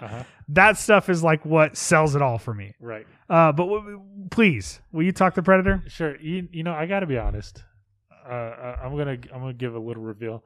I found Predator pretty late, and you know why I got into it? Toys. Oh, that makes sense. Yeah. And I think that's one of my AdamandEve.com. I think that's what toys. Oh, I think that's one of the connections that I have to the film. Sure. Is that I love collecting the toys. I love collecting these figurines. So it's almost like I can forgive everything that you're saying because I have a different relationship with it. Because I have this physical relationship of holding something in my hand, of, oh wow, the way this toy depicts the character from this scene, or this is how the toy depicts the character from this scene. Here's the Predator dogs. Right. So Predator is almost more than a film for me. Sure. Predator is also a collection. This isn't a costume. Right. It's a way of life. It's a way of life. Yeah. So just I almost feel like the way 80s action films were made is almost not my taste. Like a lot of the things you're saying, like that first half of just kind of being bored of like getting to whenever he fights the Predator, I agree with that. Well, like it reminds me of, no one has ever heard Keegan Preslak talk about like Rambo or First Blood. We never will. Right. These aren't films that, again, I'm not against. These are not films that I was ever really attracted to. I'm still not, Commando. Right. Or like films like that. That's just not what I grew up on. I mean, big surprise. I'm a nerd. I grew up on Star Wars, Back to the Future, and Indiana Jones. Like, so, and then upon rewatching Predator this time, it hit me so much harder how, this is just First Blood, but with the Predator at the end. Sure. And I think as a kid, I didn't know that. I thought it was this great big sci-fi movie. Right. Because it's bigger in your head, which I think is to the film's credit in a way with that Jaws method of not showing the monster until the end. Uh-huh. And so I think it's a great movie. It's just the whole like first half, I'm like, fuck, just get it over with. I agree. And I think that's just the 80s formula. Sure. I think if we had seen it if we were like teens at the time, it'd probably be something we'd still hold in high regard. But I guess that's why I personally like the franchise so much it's also a collection for me. Yeah. No, that makes total sense. I mean, something else I was thinking about was, if we want to compare it to Jaws further, like, well, how come in Jaws it's not, well, come on, just get to the shark? Because I really like those characters, and it's not about, just shooting into a forest. It's about the town. It's about stopping the beaches from being open and like comparing scars. Yeah, comparing scars. But the characters are so well defined. And in this, it's like big guys with muscles shooting guns, sure, which is totally fine, but not really my thing. Gotcha. Because even in Jaws, you have Hooper, who's the scientist. Uh-huh. So like I'm just saying, again, the most important thing to talk about Predator is the final fight. Sure, exactly. That's when we finally get the Predator. You talked about like I think it's like sparks or like there's this flash of lightning or whatever, and the Predator's standing there and he's like phasing in and out of reality, out of sight with his camouflage. Right. And I mean that shit is like next level fucking awesome. Right. What else about the Predator? I think that's all I got, duh. Yeah, I mean. I feel like I pretty much summed up how I feel about it. I really like the movie, but I also like wouldn't rewatch it soon because I don't care about the first half of the movie. Right. So yeah, it's more of it's not just a film for me. It's a lifestyle. It's a collection as well. That's why I'm into it. I know the feeling. I almost feel like if I didn't collect toys, I don't know if I'd be into the Predator. Huh. That's it. I mean, that's an interesting thought. I mean, I feel like I feel like you would be. I feel like Predator would be just another action film that I'm supposed to say I like. Yeah. Like Total Recall. I watched that 4K Blue. I want to like that movie so much. The original Total Recall just does nothing for me. And that makes me feel so bad. I don't like any of those. Like Face Off. Or Total Recall, or what's the other one? What's funny is that we're kind of nitpicking a style of filmmaking from a time period, but yet as like horror fans, we're celebrating the classics all the time. For sure, it's just not my thing. Right. Like when we're talking about like First Blood or Rambo or Commando, like it's just not what I watch. It's just not what I'm not against it. It's weird. I feel like I'm having this realization like right now. Yeah, no, I didn't think of this until right now, but it's kind of hitting me like, oh shit, I like this stuff just because I like toys. Well, I don't think it's exactly that because again, the Predator or the first Predator film, it is a big sci-fi, awesome fucking movie. It's not that. I want to be clear. It's not that Schwarzenegger, takes off all his clothes and fights him at the end and is muscular. That is not really what I'm talking about. I'm talking about filmmaking of just bodies that are ripped, shooting guns, and just jiggling for like literally like the first 40 minutes of the movie. So like, just to be clear, it's not that that's not like the masculinity I'm talking about, like the end where he fights it. I'm talking more so like, just watch Predator. I mean, you'll fucking see it instantly. I mean, of course they do they shake hands and they're both flexing when they come together. Again, I'm not against it. It's just like that for me is not really why I watch film. Gotcha. I mean, me neither. I'm watching it for the monster. For sure. And that's why I think the Predator is so good. Right. And I think that's what makes it our number one easily. Right. And it's so important to say too, like the simplicity. Right. And here we go. You want to do this topic? So the next Predator film.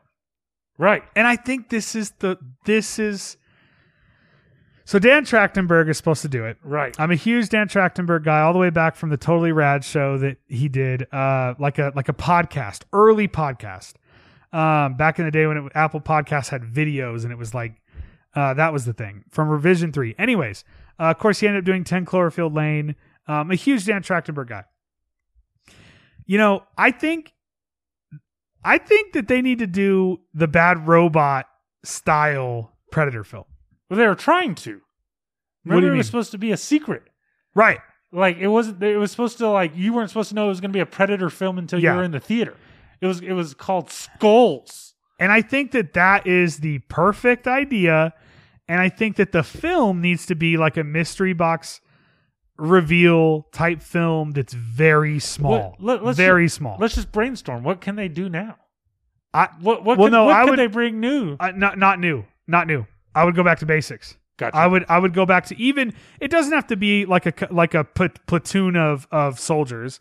It could be somebody. I mean, dude, you could crash a plane in the Force like the Gray, but with a Predator. Oh, damn! Like there are. I know that's like like Overlord. Crash a plane, and secrets are revealed.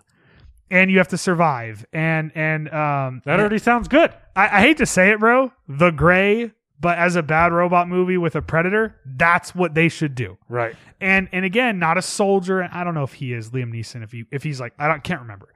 But just somebody. Right. Like that's able, but not a fucking soldier.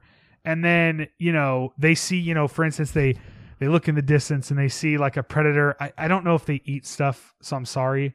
But like they're eating a wolf or something. You see a wolf and they're like, oh my God, there's wolves. But then like 2 scenes later, you see him kill one or something. Right. And then the reveal is, oh my God, it's a Predator. I don't know. Right. What is that? And you show it in the dark, that would be what I would do. I think it would also benefit from not connecting to another Predator Absolutely. film. Just stand alone. I mean, obviously have the character, but it doesn't have a tie-in to where I think you have Jake Busey just because his dad was in a previous entry. I think you strip the entire thing down to its parts and then you do like, I know I've used high concept a lot, but like then you strip it all the way down and then you do like just a concept, like simple, and then have them fight. Like, don't get crazy. Don't have them in the fucking city. Don't fucking like, right. You could even do it in fucking Oregon, like the Pacific Northwest or something. Right. Like, yeah, I don't know. Like, that's what I would do. And that's why when I heard Dan Trachtenberg's name, I was like, ooh, maybe they'll do something like that. I think it'd be tight to go back in time. Yeah. Like where they had more, where the human would have more primitive means of defending themselves. That would be kind of cool. Yeah. Like, maybe like a fucking colonial America. Right. I don't know. Huh. I mean, correct me if I'm wrong. Isn't the idea it's supposed to be like a Navajo woman? Oh, yeah, that's right. That's right. You're right. I forgot about that. Yes. That's exciting. Yeah. Yeah. I totally forgot there was like that little bit of plot detail. Right, yeah. Real quick, I have notes for Predator. Lay them on me, please. 4K. Arm wrestle handshake. Insane amount of practical effects during the first siege. Blood, burns, fire explosions. Arnie says, it's all bullshit. Which I like. I remember watching this film with my dad and being mesmerized. Good, but doesn't hold a candle to Alien. Damn. That last part was something I did want to sort of posit to you. Okay. Obviously you're not the biggest Alien guy, but you do love Alien. I do. I'm assuming you like Predator more, but probably for the toys. Is it because of the toys? Well, there's Alien toys as well. For sure. Damn. Here's the problem. Here's the problem. Forget Aliens. Alien has the better movies. So much better. But I like Predator more. Sure. I guess I wanted to ask you, so Alien, not Aliens. James Cameron's Aliens, whatever. Greatest fucking thing ever. We all know that. Right. Me, I'm a bigger fan of Alien. Uh-huh. Ridley Scott Alien. I think it's fucking, top 15, 20 movies ever made. I fucking love Alien, the first movie. I love, my question to you would be really, so Alien versus Predator, the first films. You'd say Predator. Oh, damn. You're telling not the franchise as a whole, the films. Right. And for you, so not art, not artistic merit. Right, just personally. For you. Personally. So the first films. So Alien is 1979? Yes. Predator is 1987? I think. You wanted me just to pick one of these films? Just pick one of the two. Wow. I feel like I'm doing trivia again because I have to think hard. Yeah. Wow, it's such a good question. I want to say Alien. Really? Yeah. Really? I thought you'd say Predator for sure. Well, what's funny is they kind of both have the same formula. For sure. Of, we're not going to show you too much. The Jaws. We'll have the big reveal at the end. Fuck, I don't know. But the characters in Alien are so awesome. Now I want to say Predator. I'm going to go back and forth for the rest of my life on that one now, duh. I think Alien is like pure cinema. I think it's so good. And I think Predator has like 2 sequences of pure cinema. So anyways, but I do like Predator. Good question. So. And with that, I think that's it for our list. We finally did the Predator episode. I know. I hope. Finally. Okay, a couple things. I hope our audio is okay. I hope we didn't scratch on the fucking mic too much. We're doing our best. Yep. I do want to quickly tell you about something. Okay. So Fortnite. Okay. I bought the Xenomorph and Ripley skins. Okay, I saw it advertised. And let me tell you why I bought them. I said, I will buy the Ripley skin as long as it comes with Jonesy the cat. And it did in a little crate. So I bought it. It goes on your back. What was the deal with Terminator? They discontinued it? Well, no. I mean, all skins in Fortnite, that they do a good job of like, they come out for like 3 days and then they're gone. And they may cycle back into the shop, but it may be a year from now. Gotcha. And so when the Alien stuff came out, Ripley and the Xenomorph skin, I was like, fuck it. And I literally was like, if Jonesy is in a fucking... I sent Ben a picture of Ripley holding the cat. And I said, if this is the next skin for Fortnite, I'll buy it. So I did. Unfortunately, Ripley's like outfit... The best part about Fortnite is like an intricate skin. Like a skin that has a lot going on. And Ripley's basically just wearing like a jumpsuit and has the hair, you know, and so it's kind of a boring skin. The skin I use in Fortnite the most is Rey from the Rise of Skywalker.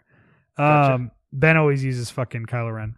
But anyways, I bought it, so I just wanted to say that. I didn't buy Terminator or no, I have Predator. Predator was part of the... I remember you sent me a clip of you like winning a game as with Predator skin. Yeah, Predator was like part of the Battle Pass, which I'm a loser and I play Fortnite. And so I got it like the first day because all you had to do was do a mission or a challenge or whatever. So I do have Predator and I have Alien, but I did not buy Terminator. Gotcha. Anyways, I just wanted to say that I bought that skin. But that's it. We did it. There's Corona. We did it. Thank you for listening to this episode of the Ghoul Squad podcast. We hope that you enjoyed our incoherent ramblings into the night. Into the dark. I've got a couple shout outs I feel like we don't do anymore. Okay. Andrew Sierra. What happened to that guy? Well, I hope he's doing well. Since COVID, we really haven't seen each other. Thank you for your podcast equipment. I say thank you, but really I stole it at this point. If you're listening, Andrew, love you, buddy. What's up? Thank you for your equipment. Jameson Lucas, what's up? He did our fucking cover art. So I just wanted to thank Jamie. I don't know if I ever shout him out. So Jameson, what's up? Lucas, Ben, Wes. Oh, Kayla. Who else? Shane. So you're confused. Dream Warrior. Log Lady. Brian the Horror Nerd. Chris Lentz. From Film Fed. What's up, buddy? Yep. Keeping it horror. Yes. Keeping It Horror podcast. Ross Uhl. What's up, buddy? Buddy from high school. He always is in our shit commenting, and I've been an asshole and never shouted him out. So if he made it this far, Ross, what's up, Ross Uhl? Thank you, dude, for listening. Man, we don't have a lot of listeners, so I really appreciate you listening. And I think that is it. Oh, Michael Niemeyer. Lucas Middleton. Who? Lucas Middleton? I don't know who that is. I feel like he's always like, when is the next episode, guys? I know. And then he won't listen to it whenever I'm on days off because we hang out. He's like, well, I don't want to have to listen to you and then hang out with you in the same day. He makes a good point. Michael Niemeyer, what's up, dude? And that is it. So does he listen to the pod? He does. Oh, interesting. So we need to do more wrestling coverage for Michael Niemeyer. Yeah. You know what? I'm not going to name names, but I often see people I follow and I'm like, you gave that movie that. Like who? I'm not going to name names. So at the end of the podcast, you're just going to accuse somebody. So we're not going to. It's not just one person. It's multiple people. Are you talking about Michael? No. Okay. What's up, Mike? Big Mike. So I'm done. Goodbye. You can follow us everywhere. I'll just do it, Eric. Do it. Ghoul Squad FM. So Instagram, Twitter, Facebook, at Ghoul Squad FM. I am at Keegsta on Twitter. Eric is. I am at Eric Cruz 138. And thank you so much for listening. I hope the audio was good enough for you. I hope that you enjoyed us trailing off into the night. We love you. Please, if you can, get vaccinated and wear a mask. Right, Eric? Correct. We love you. Goodbye.